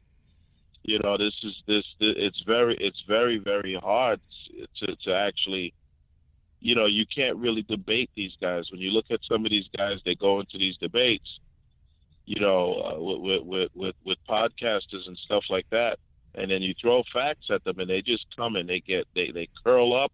They don't know what to say. They resort to name calling, and these are the types of people that are these are the type we're supposed to fly under their system. Okay, we're supposed to fall under their system, and it's all it's all this postmodernist utopia stuff that they're pushing on us. Well, that's just it, Suntan. You see, you know what the book is. I mean, you pointed this out to me when I spoke to you, and I if I remember correctly, you told me that the book was meant, since it is a textbook, it was meant to influence journalists, and what was the other group that you told me that the book was supposed to influence on? The book is intended for activists. Where is it? The book? Where the hell is it? Give me a second here. The way the book was written. Here we go. The book was forward. The book was written. It tells you here. Okay, the way the book was arranged. Okay. All right, the book here. Give me 1 second. Okay, give me. Let's go there. Okay, some chapters cover current events at the time of the text, at the time the text was originally published. Others review specific narrow or broad period of history. There are only careful and modest editing tweaks for consistency. Some chapters were originally written for journalistic outlets and others for scholarly publishing. The inclusion of citation varies. Okay. Many chapters. Okay, so he's give me 1 second here. Oh, here's where it says it. Oh yeah, it says it right here. This is vital reading for students, researchers, and activists interested in American politics and the dangers of right-wing movements and political parties. There it is. Okay. Now, they call this guy an investigative journalist. Okay. Yeah. To call him an investigative journalist, he has no interviews here with any of these culprits. Any of these people. He's got no personal interviews with any of these guys here. Okay, he's not like an investigative journalist like let's say like this guy James O'Keefe, for example, or Jim Mars or Jim Garrison, where you go in and you weigh in both ends from the middle, and you come up with a conclusion. These guys completely biased. Okay, and to back this book up, he just throws interviewing anybody outside of his sphere of interest, so to speak. Right. I mean, the book, it's written like a college text. Look, it's the book on the very top of the cover. It's labeled resources. Okay, Rutledge studies in fascism and the far right. So where's the objectivity? Where's the case? Where's the meat? Book would be used. Yeah, it's not. If it is indeed a college textbook, which they're implying it is. Yeah, no, this is completely. I mean, if anyone has, I don't know how much this book would cost, but you can find this thing. It's under U.S. politics. And trumping democracy. Okay, and it's edited by Chip Burley. So this is not even an original book. This is a like you would say, Gabe, a textbook. It's a legit textbook composed of because it says it's edited by Chip Burley. This is composed of a bunch of other works where key pieces are taken out and attached and put together. But the terms that they use to define here are very vague and very here, he just describes democracy. Democracy is not a specific set of institutions, but a process that assumes the majority of a free and equal people over time, okay, are given an education that inspires curiosity, have access to accurate information. Meanwhile, he's putting a book together like this, right? Okay, can take part in free, open, public debates. No, not with these people, right? You get into a debate with these guys, and if they had a gun, they'd blast you away. Yeah. Okay, and they can vote without intimidation. I think that's a highly probability right there. I do. I What's sincerely that? do after my interaction with Spencer Sunshine. And obviously the audio speaks for itself in many ways of how they deal with people. You associate with non-white supremacists. They're not white supremacists. Well, yeah, No. but they are, though. They're not. They are. No. I mean, I just love how they don't show any examples. Like, at least on our side, this is. I wanted to make this point earlier, but it slipped my mind until now. When you watch shows like Steven Crowder and other right-leaning shows, they actually show examples from the other side as to say, like, see, this is what they say in full context. They let it. They let the whole. Like, I do it on this show too. I play the whole fucking clip. I'm not going to. I don't edit shit. I don't want to be accused of taking anything out of context because that's lazy. But these people don't even provide no type of evidence whatsoever, just accusations. Yet you have the mentally retarded.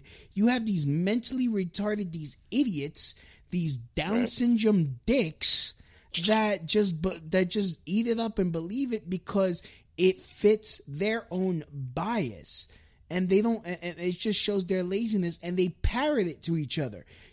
At this day and age, whenever I walk around with a Trump hat on, and a woman always says, "Oh, what about grab her by the pussy?" And it's like, you mean when you're rich and famous? Women let you grab them by the pussy? If it's voluntary consent, what's the problem? It's adults. Yeah. I mean, that's always left out and forgotten or never discussed. Well, I don't know what world these people come in. I mean, if anybody who knows any celebrity, like, is just forget about it. I mean, I don't. How do you explain that to somebody who just acts like naive like that? I mean, it has to be at work because you look at your favorite music singer or band, and you look at their lifestyle. All of Hollywood is submerged in hedonism and mysticism and sex and drugs. All of Hollywood, through and through, is submerged. I mean, yes, there's a lot of good spirituality and I guess inspirational stuff in there, but the rest of it, Madonna, L.A., Hollywood. I mean, I don't get I don't get it. They're acting like moralists when everything that's there is Kevin Spacey. It's all glorified. Listen, this guy Epstein had Kevin Spacey, Chris Tucker, Bill Clinton, okay, on his private jet, going back and forth with this guy submerged in controversy. So what's going on? I mean, I don't see what. How is that misogynistic? The guy's got the hottest first lady, Trump, that is one of the hottest first ladies that we've seen in a long time. So what? I mean, he's got a daughter, a family. I don't get it. The guy loves women. Okay, I don't know. Suntan, he loves women, and the New World Order despises that. Which is, I mean, just go to the Bohemian Grove and you'll find out why. But that's a whole other topic. Now, this is the other thing I want to say, Louis. I'm sorry. No, I was going to say this, Louis. They're horrible. They're deplorable people. I mean, you look at what they're doing with the child rings. Mm-hmm. You look at what's going on in Europe. Okay, you've got some of the priestly class people have found screwing with little boys the pedophiles. and all that nonsense. pedophile class. You got all this thing going on. So I mean, you know, just really, really wild shit. So I'm not down with any of that stuff. But I don't think those things are like a left-right issue.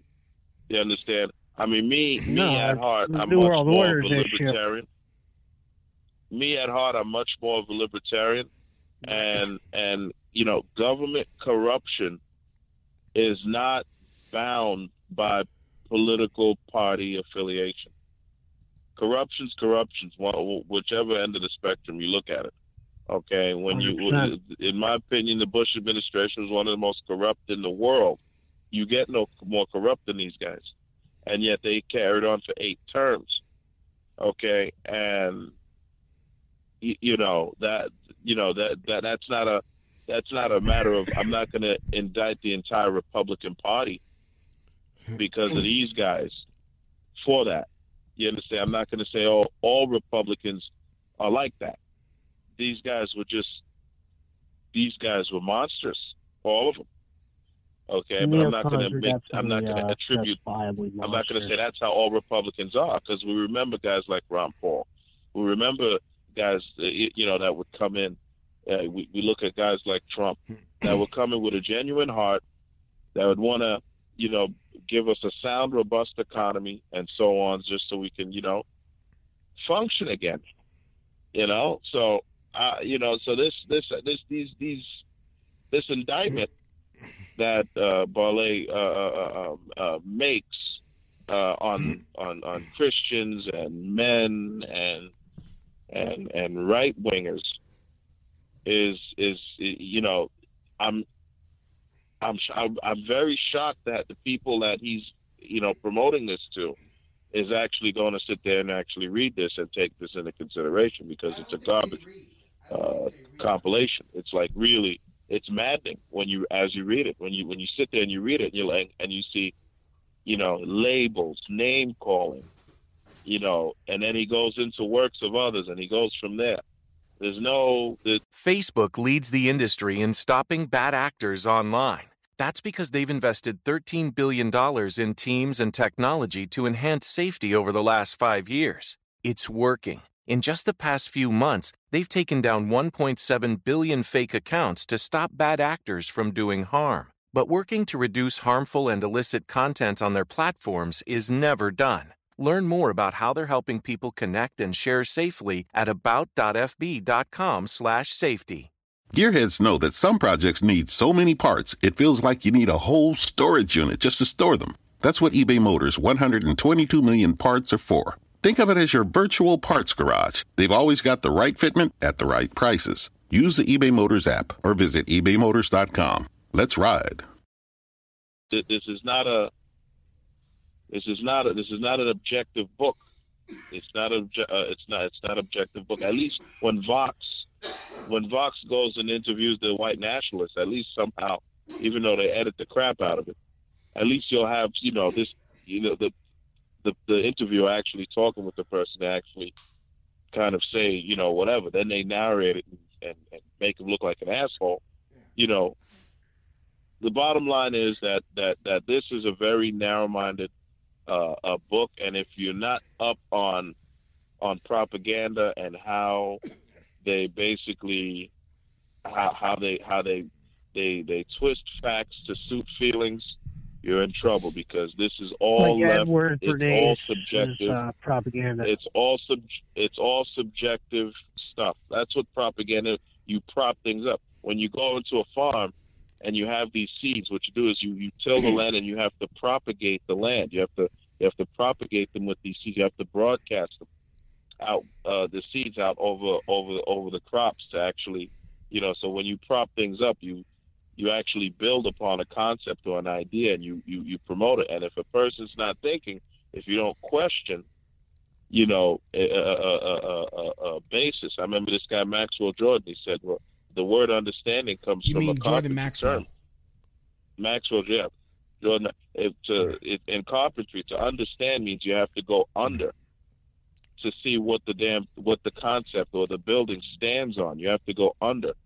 That's why when you're talking about information, you have to understand the basics In other words, the base. You have to always go down, and if you don't, you always leave yourself susceptible to all types of crap because these guys, they're swindlers. They talk fast, they name call, and they get you to charge up, and they are just. And this guy is a well-respected guy. Lord knows how much money he's made on his books and his lectures, but he can't hold up to a debate. These guys, like Tim Wise and the Sean Kings of the world, you put them in a debate with a person who's really up on their wits in their games, like a Crowder or a Larry Elder or a Tom Sowell or you. All right, you put these guys up against it, and they fall left, right, and center. Even this guy, what's his name? Christ Almighty, give me a second. I'm sorry, like a Joe Rogan type. Joe Rogan, who's like a complete lefty. You put a guy like that in front of him, and just crumples like origami, folds left and right. So I don't know. So this guy's making all. I don't know. This guy's making all this money writing books like this, terrible books like this. And what am I doing wrong? Because this is just. Well, the thing like, is, Santana, you don't have a $12 billion tax-exempt foundation like the Ford Foundation sponsoring you, like this man does through Political Research Associates. That's what you're doing wrong, Santana. That's what we're all doing wrong here. The real. You guys are the real deal, okay? With shows like these that are able to break through the barrier of groupthink and conventional, what they call conventional wisdom, which is just BS, right? This is just this is the best way to actually move things forward, to have programs like these where people can come in and out and actually challenge these things, these claims. But this book, Trumping Democracy, is a very, very poor compilation of indictments of the right, and the indictments and the case. They're trying to make a case to say that the Republican Party is the bane of the country, and they're making it from Ronald Reagan to the alt-right. Okay, basic premises are that it's an attack on democracy. Okay, it's reactionary. It's reactionary stuff. When I say stuff, I mean it's a bunch of reaction. It's a reactionary takeover. Okay. They're saying the right wing is purely reactionary on the takeover end of it. That's what you're saying, right? Right. And he's saying right. That's what he's alluding to. He's saying that there's a culture war, and these are some of the basic concepts that he's trying to push. Well, here's another thing I want to tell you, Suntan. Ultra. You did right. Ultra. Yeah. I'll let you finish. Say what you got to say, and then I'll ask you the question. Well, he cites ultra right supremacy and anti-Semitism. So he basically over there he's pushing for more cyber restriction of free speech, which they clearly did to James O'Keefe today. Was it yesterday? Okay. Within the last 24, 48 hours, I think would be an accurate way to put it. Yeah. I would say this too, Suntan. You did mention to me when I had a conversation with you that Sean King was sourced in this book with regard to Trump's racism, or at least when it came to talking about the border issue. I don't know if you remember that. That might be something Trump, worth talking about too. Yeah, no. When Trump made the comment about Mexico, Sean King Sean King pointed to a tweet that he made about Mexico and how Mexico's overrunning us at the border. Okay, and to counter that, I went to make a point to say that, look, You can't have soldiers across the world, and you don't have adequate border security. That just doesn't make sense in any strategy. Okay, Mexico has immigration laws.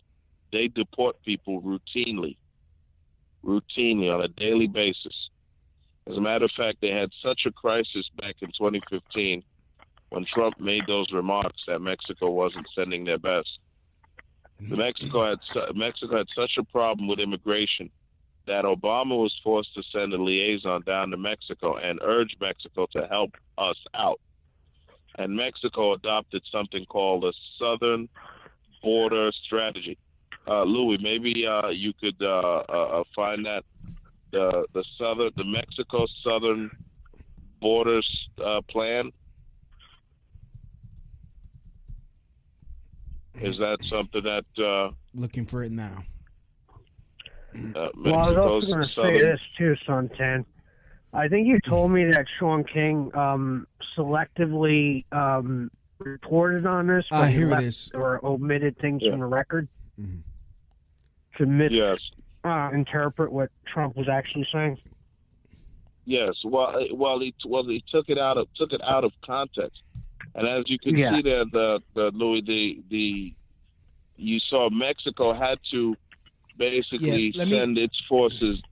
Let me read this article here. This is from WOLA.org.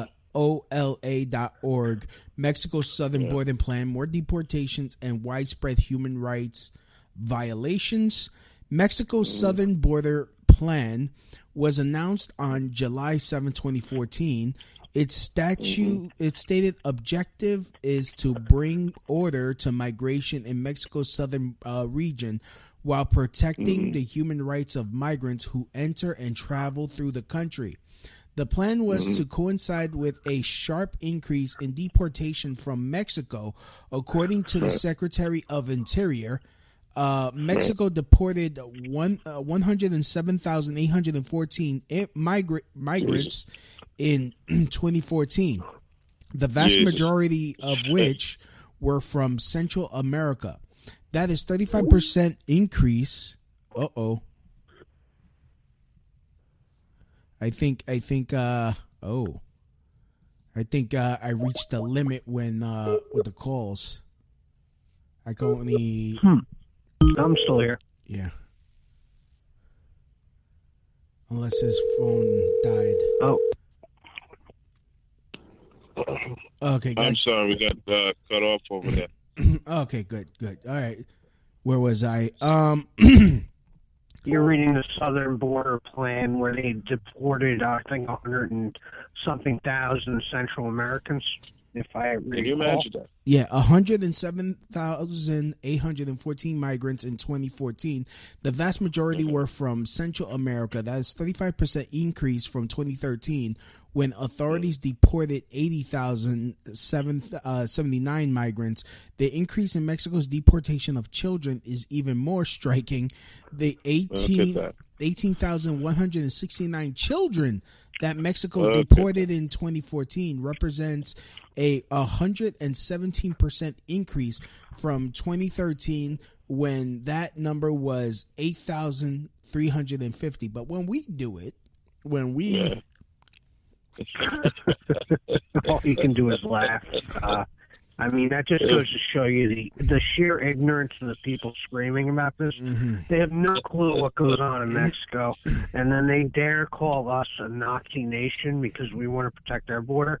If they looked at what Mexico is doing, which is a much harsher treatment on illegal aliens entering their nation, they would be called a white nationalist Nazi nation too. But well, we can't do that. But that just goes to show you that all this outrage is a joke. So you have all this going on, okay? You have all this going on, and when Trump made the comments, he wasn't talking about the Mexican people. He was talking about the situation at the border. You can't have people paying taxes and trying to play ball, and when you can have a few guys come in and take jobs and take the welfare. And just everything's okay. It's a slap to the face. You understand what I'm saying? It's not to downplay it's not to shit on them. If anything, let's go and help out down there. If anything, let's go send some people out there and get and figure out why is it that they're living in poverty such a situation. and despair. Yeah, well, let's go out and help. Like, let's actually, extend a hand. But then you want to flood them up here. Okay, well, you have a situation. If the Department of Social Services reported to maybe 2 years, a year or two ago, reported that there's about 500,000 people homeless, and that number's down. That number went down since Trump came in. Now, if you don't know, and that's not a play on words, with poverty, people are low income, you can't afford a meal every now and then. But you got 500,000 Americans couch surfing or sleeping on the floors or in the streets or in subway stations, and you don't know what to do with 500,000 Americans. What can you do with thousands of poor foreigners pouring into the country? I mean, does that make sense?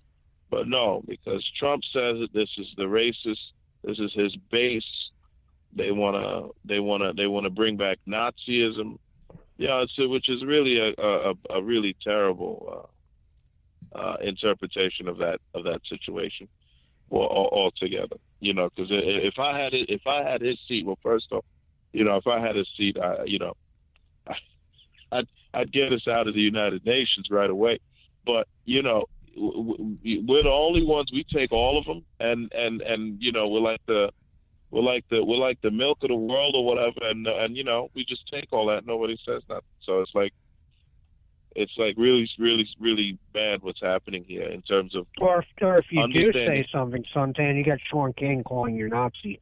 Okay. Sean King so he comes in with Sean King comes in and he focuses on that tweet to show Trump's xenophobia or racism, and you whip up the entire ethnic community behind this. Okay, you look at these celebrities. Well, the celebrities, but they're influential. So people, when you got Cardi B running around in a thong talking about how racist we are. Well, that dumb bit. First of all, if I could do a side note here, because if there's anything I hate more is fucking Cardi B. First of all, this bitch is a fucking rapist. She is an actual admitted rapist. But hey, she gets a fucking pass from everyone. Yet if she was a man and she admitted to drugging and having bitches raped, her fucking career would be over. But no, she's a positive influence on women and girls. Like, no, first of all, this bitch. Let me be saying Cardi who at that point. Yeah. I mean, first of all, and then the fact of the matter is, her persona, she stole that from Kat Stacks. I mean, this is well known. I mean, Kat Stacks. I mean, she's a hoe herself. She's not a good person herself, but still, right. You stole all part of the game. Like, you stole your fucking persona from a trafficked a hooker that was trafficked when she was a child from Venezuela. Like, what the fuck? Like, and then you steal her personality, and then you make it rich, and it's like, I rape guys. And then I gotta hear now I gotta fucking hear everyone fucking imitating her ass, or every fucking meme, coronavirus. That's all I fucking hear. I am sick of fucking Cardi B. Shit. I hope she fucking crashes in a plane by herself. God, I hope she fucking catches cancer and dies in the middle of her daughter's high school graduation. Like, fuck her. Her music sucks. What the fuck is a Bodak? I couldn't even tell you. All these people that criticize you, you're not funny. Honestly, it's pretty funny. I'm a strong, independent female. Yeah, you fucking took your husband back who cheated on you multiple occasions. You fucking cuck. Ella una cabrona. She's a fucking cabrona. Well, she's definitely a wild influence, but she has her and Lizzo. I hope they fucking catch corona, cough on each other, and fucking burst into flames. Those fucking vampires. Yeah. Cough Rona. That's the thing. I mean, they go around and they know they're influential and they're making use of it, and instead of just sticking to like that side of it all and being entertaining, or if you're trying to be entertaining, instead of just sticking to that, they're actually trying to influence us politically, and that's a big problem. Okay, that's a big no. You have no business doing that. Okay, because these guys guarantee they don't vote. They're not going to sit there ever. Okay, so they don't really care. Okay, they're known for having a political philosophy or being a commentator of any kind. They really don't care. They really don't give it. Got two shakes of a lamb's tail. When you guys like Jay-Z, they don't care about none of that. They get paid. Oh, stay inside. Stay inside. You're in your fucking multi-billion-dollar houses that has a fucking stripper pole where you can import bitches from Kazakhstan and whatever. Get some like fresh pussy sent to you. Of course, you're gonna be able to stay home and just chill. Like, go fuck yourself. Normal people got shit to do. In your fucking compound. Right. Yeah. And that's another thing too with this whole thing. With surrounding this thing, the economy is now going to be in ruins. I mean, I think that was the agenda in my analysis with this whole thing. Whether it was or wasn't, they're sure pushing it that way. No, well, that's going to be because a lot of these entertainers and performers out there, they're hurting now. Okay, no tours, no nothing. Okay, and everybody has this. Everybody's got this sense of cabin fever of loneliness. Okay, with this ruse that's being pulled over us by the World Health Organization, perpetuated by the WHO. Okay, and you see this thing now. Trump just got the ball rolling, just got jobs put in. Okay, doing numbers like crazy. Great numbers like you wouldn't believe, and now because on the count of the World Health Organization, now he's got to sit there and put half the nation, if not all, out of work. Okay, because this whole fiasco, this whole stunt here we have to wait for the World Health Organization to approve of whatever just to get the ball rolling again. And now you have these celebrities, De Niro, and all these other characters, these Cardi B's coming out joking about it, making this whole stink about how D.L. Hughley coming out talking about how Trump should have did this or should have did that or did that the third. Meanwhile, he did everything he possibly could based on what the information that the Chinese was giving him about this whole damn thing. And now the World Health Organization has got us by the nuts, and the economy is now getting ruined. Okay, so now where's the left now? Where's these guys now? What would Chip Burley or these lefties? What would they say now? You know what they would say? They're going to follow what Obama said. They're going to blame the climate change. Okay, they're going to come in. They're going to blame climate. They're going to blame the capitalism. Okay, they're going to go out and say, it's because of capitalism or the climate change denying, which is what caused this whole corona deal. Xenophobia, closing borders. Right. We can't call it Chinese. We can't eat Chinese food no more. Hey, look, look at the bright side. At least they're not blaming the Jews. Yeah. Yeah.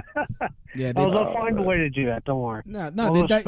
Spencer needs to because he's got to scream about anti-Semitism. The Jews created the coronavirus. Gearheads know that some projects need so many parts, it feels like you need a whole storage unit just to store them. That's what eBay Motors' 122 million parts are for. Think of it as your virtual parts garage. They've always got the right fitment at the right prices. Use the eBay Motors app or visit ebaymotors.com. Let's ride.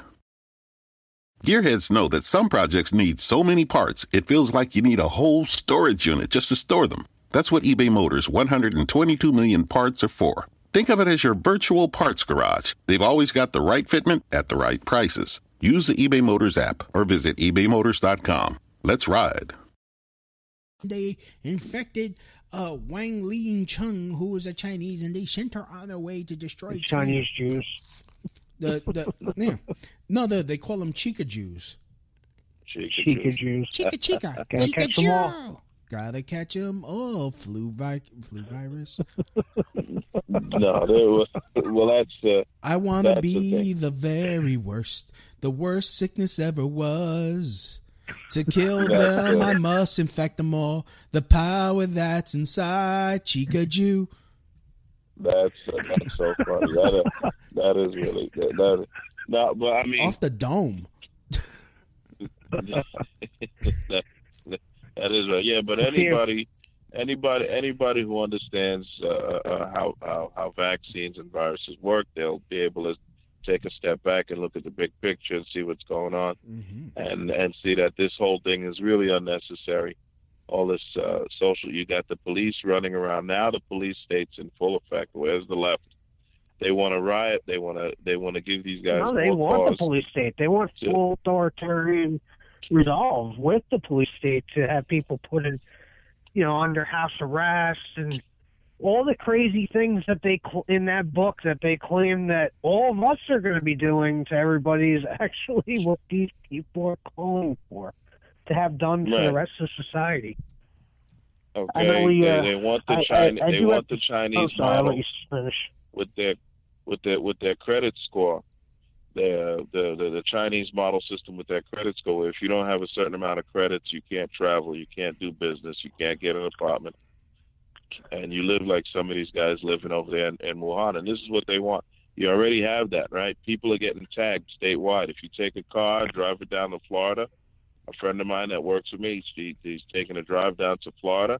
He gets stopped at a checkpoint, given an app, okay, and they have to track him each and everywhere he goes.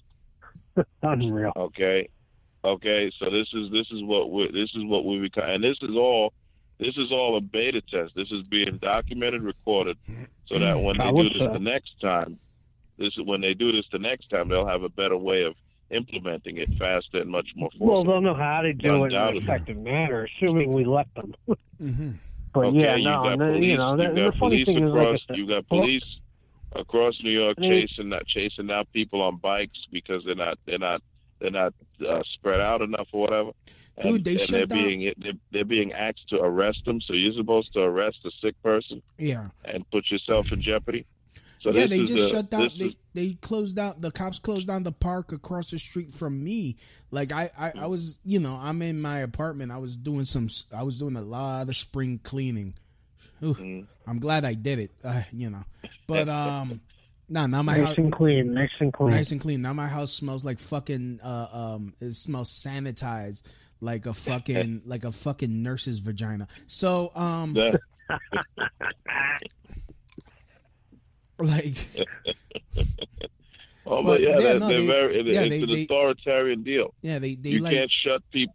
You can't shut people down and then just pull that off. That's like the old Nazi Germany. Papers, please. Papers. Oh yeah, papers, my job gave me. Literally want to recreate Nazi Germany while accusing all of us. I mean, the ultimate self-projection is now in full view of the world. Yeah, I mean, look, my job gave me a letter in case I'm stopped by the cops because I'm an essential employee. I mean, and other things that I can't really go into now. Yeah, is that wild or what? You're a citizen, and you need a document from my employer, just so you won't be harassed. Yeah, is that backwards or what? Yeah. Is that backwards or what? It is. Like I'm an illegal immigrant. I need my employer's sponsorship in order to roam free within the city of my birth. Okay, Yeah, now was that's he living not- in now the that's Warsaw not- ghetto? Yeah. That's not right. I mean, you know, and again, the argument would be like, well, it's either that or death. Okay. At this point, it's either that or death. Now you look at you look at this situation much more carefully and closely. You'd see that that there are alternative methods that could have been. You can't shut down. You shut down this thing any longer. Okay, you watch if this thing goes past May, you're gonna really see people freak out like you wouldn't believe. Yeah, you can't fuck with Okay. people's summer. Cabin fever to the 10th power. Yeah, Okay. especially we've when it's already like, we've already determined that the damn thing is not deadly. Okay, when you speak to people that's recovered, you've got more cases than you do deaths. When you speak to the people that's been recovered, it's being treated like the flu. The minute they hit the hospital, they're given vitamin C and antibiotics. They're sedated and monitored up until this damn thing subsides or goes away. So this is not deadly. It's not a crazy thing. Okay, so a second opinion is definitely needed on there, and this whole hysteria. I mean, you're ruining businesses, you're ruining lives. Okay, 3 million people on an unemployment line. That's wild. but 3 we're getting million. 1,200 for our trouble.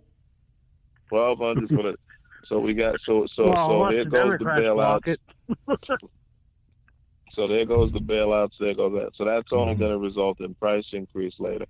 And you know, it's always a doubt. It's not free money. Is not like, you know, they had to slash taxes. Free money is never free. It's always a ploy. It's a loan, and they're going to want it back sooner or later. So this whole thing, this whole thing is unreal. It really is not real. And you have police patrol. You can't have a citizen walk around. No. And curfew and all this other stuff. This is stuff from Nazi Germany. That's basically what you have. Pull the string. Pull the string. Man. Papers, And the please, funny papers. thing is, this book has everything this book talks about is the exact opposite of what we're looking at. And the group in charge, who's doing it? That's the again, most like I said, amazing it's part. an indictment on the right. It's an indictment on the right. It's indictment on the right. And the ultimate goal of these guys, of people like Burley and Antifa, is to overturn, or for a better term, to subvert the country ideologically. Okay, they want Bernie Sanders. They want these guys to come in and to completely suspend the Constitution and to suspend the First Amendment. That's their ultimate goal. This communism is made with 17 and they herbs claim and that spices. they can do it and do it better than anybody else. So that's the thing. We live in the greatest country in the world, but a lot of the times we don't adhere to our own laws. Like what's happening here with this guy Cuomo running around like that, like he's hot stuff. You know, or Mayor de Blasio. If anybody knew, they go up to their sheriff's office right away. The sheriff can overrun the mayor. To listen, look, this thing's not a deadly thing. It's not like the T virus. Okay, we shouldn't be sitting there held together. We fight. Yeah, for real. Okay, we you know, our body. It's the science is all there. Okay, you just have to look and really, if anybody really did their homework and looked into this, they'll see this thing's not deadly. Okay, there's nothing wrong with it. You have an immune system for a reason, and these measures that they're taking are ruining businesses, ruining lives, and it's not right. So we have a situation now where it's promoted as left versus right, but this is really right versus wrong. Okay, we have a constitution, we have a law of the land, we pay taxes. Okay, we shouldn't be overrun by illegal immigration. We shouldn't be. The LGBTQ community shouldn't have political power as much as they do all over the island. Okay, they're supposed to be a friendly group, a social group, where people get together and you can't politicize love. That is just ridiculous. Okay. Well, it's not in an authoritarian fashion. There's a kind of direction that people are pushing things. No, I wear a dress. I wear a dress. Accept me. Love is love. Accept me, or I'm gonna kill you. You straight white males. You can't politicize love. That's just straight marriage is oppressing me. Your straight marriage, your heteronormative values are oppressing me. I wear a dress. I like my pronouns are bing bang boom because I'm Palestinian. Yeah, and you want to give them a ticket because they don't give you don't mention the guy's pronouns. Look, you can't indict somebody. You can't charge anybody with a crime because of your sexual preferences. That's just not right. That's just not good. Totalitarian humanism. That's immoral. That's immoral. I'm a blue-haired feminist. I'm a blue-haired feminist. You get paid more than me. No, it doesn't matter that my degree is in gender studies and there's no fucking market for that shit. I have to work in Starbucks. Why do you get paid? How many blue-haired feminists you're gonna have mowing somebody's lawn or raking leaves or working on a farm? Why does this construction? What nerve does this construction worker who is building the skyscrapers of tomorrow have the nerve making more than me? And I have a master's degree in vaginal butt weaving. Vaginal butt weaving. Where the fuck that come from? That's so funny. I'll put it to you this way. This book, the purpose of what these people are doing, just like all these college degrees, gender studies, the purpose is to maintain income in a world where they can't make any money other than in places like the college university and the victim lottery, I guess. I don't even know. But the thing is, that book is clear purpose. It's meant to infect the universities. It's meant to infect college rooms and courses of study, and to completely change the discourse, as far as I'm concerned, from a evidence, facts, logic, reason-based debating realm of discussion into a cult-like entity where these people declare themselves the ultimate authority with their narratives, and you don't get to question their authority or narrative because this is,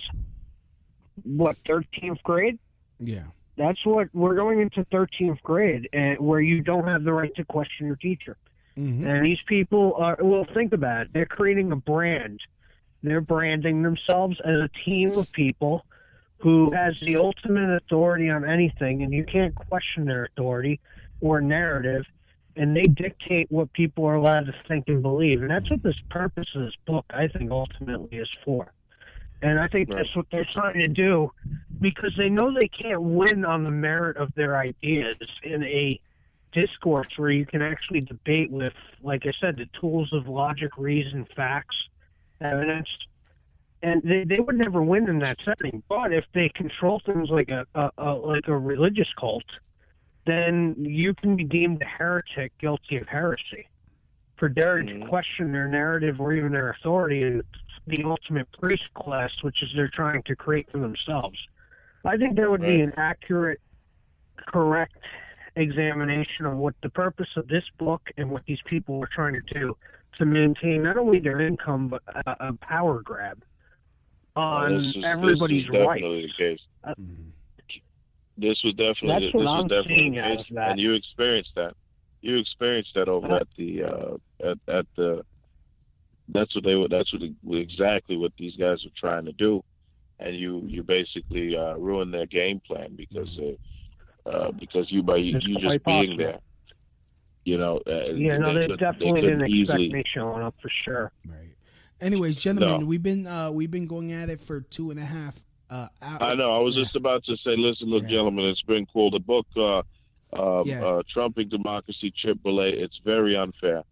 So I wouldn't recommend it. But if you want to go ahead and read it, then because yourself so on it. Louis, thank you very much for having me. Brother Gabe, thank you very much.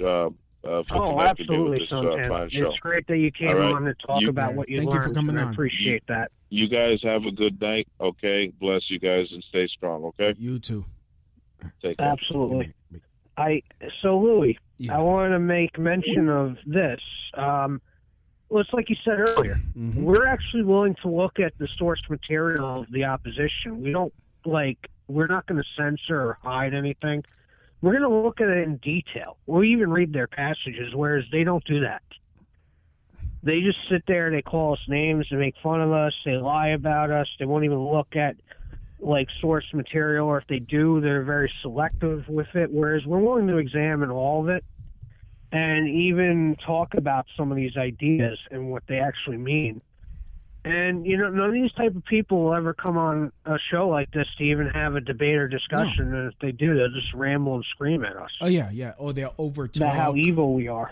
Like, this is the difference. We will shut up and listen, and we try to see where they're coming from, or at least give them enough rope to hang themselves. Them, I was on the liberal podcast, and they would ask me a question, and before I could even answer it, someone else is over talking me, and then ask me another question, and I'm like, well, I haven't finished reading. It's like, oh, well, you don't know anything, and then they throw out these terms that I've never heard because I'm not a psychopath. Yeah, and you're also not a rich person that can go to these ridiculous sociology classes where they have alternative definitions to regular words you can read in a dictionary that most people subscribe to. Yeah, pretty much. I completely agree. So, yeah, at least we're willing to examine all this stuff because at the end of the day, we do want to have a real accurate comprehension of what we're dealing with. Instead of what they do, they like to demonize the people they call their enemies, and they like to create this false, one-dimensional view of what the opposition is, rather than just understanding it accurately, which is really a bad thing for them to do, because all they're going to do is help grow the very entity they claim they're against, because people are going to start looking towards that. And then you'll be like, wait, I'm being lied to. It's kind of like people, it's like the whole drug issue. They tell you all drugs are the same and they do this, and then people experiment and they're like, oh, I'm being lied to, so let me try heroin and see what happens. And that's when you get hooked. Because they didn't give you an accurate comprehension of all that. It's crazy. But yeah, at least we try our best, That's the way I look at it. Right. I think it was a powerful book. Review that our good friend there gave us. I'm glad that he got to read through that book and discuss a lot of what was in it, because I want people to see that this is the type of stuff that's written in this book, and the specific purpose of what it's for. I mean, it's at least on my assessment, it is, and I encourage people to read the writings of these people so they really get what's going on. Like I was saying before, this guy's been writing for years. I mean, we heard his bio, yet barely anyone knows anything about this guy. Yeah. But yet he has a tremendous bio, and he's connected with influential, powerful money, billionaire tax-exempt foundations, and he's sponsoring far leftist violent groups with his resources. And people barely even know who these characters are. And that's why I wanted to, have his bio read, and I want people to learn about these characters, because I think it's very important that we understand what we're dealing with here. And that's why I went to the event that he was at with his book, so I can learn more about what we're dealing with. And in retrospect, it's a very good thing I did, because we stumbled on an important book. We stumbled on to some interaction with not only just Chip Relay, but Spencer Sunshine. We got to see the way that they interact, at least with me. And you better believe they would do the same to you or anyone else if they had to encounter anyone else besides me. Exactly. That's the way they act towards people, and you can see that clear as day. So it's very good what I did, and I'm glad I was able to get this book on air so we could have a discussion about it. Right. So, anyways, any new videos up? Yeah, well, I will say this, you know, you can go to my channel, you can watch the video of my interaction with Spencer Sunshine, Chip Relay, as well as listen to the lecture that Chip Relay had. I do have a whole full, uncut, unedited version of that, where the only editation is from start to finish, where you hear the whole thing, including the question and answer session. So you can see exactly what this guy's doing and what he's calling for and what he's telling others. So, you know, I want people to see that, and that's why I put that up there as a purpose of study, so we can understand what we're dealing with. So, yeah, I hope to be able to do more things like this in the future, because I think it's very important that we understand what's going on, especially when we're constantly under attack by the same people anyway. So, yeah, you can go check out those videos on my YouTube channel at GB0083, and it'll have those up there for everybody to check out. All right. So, yeah.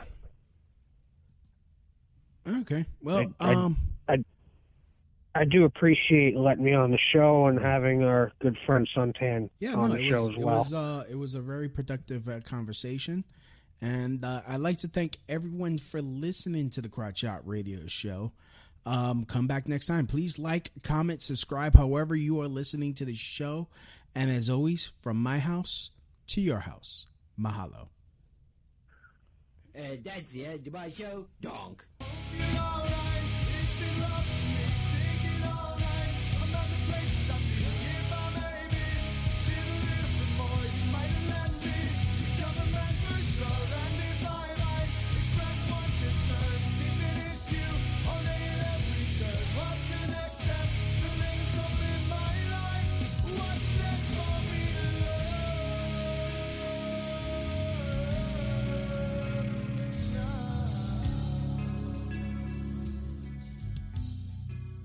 Gearheads know that some projects need so many parts, it feels like you need a whole storage unit just to store them. That's what eBay Motors' 122 million parts are for. Think of it as your virtual parts garage. They've always got the right fitment at the right prices. Use the eBay Motors app or visit ebaymotors.com. Let's ride. Gearheads know that some projects need so many parts, it feels like you need a whole storage unit just to store them. That's what eBay Motors' 122 million parts are for. Think of it as your virtual parts garage. They've always got the right fitment at the right prices. Use the eBay Motors app or visit ebaymotors.com. Let's ride.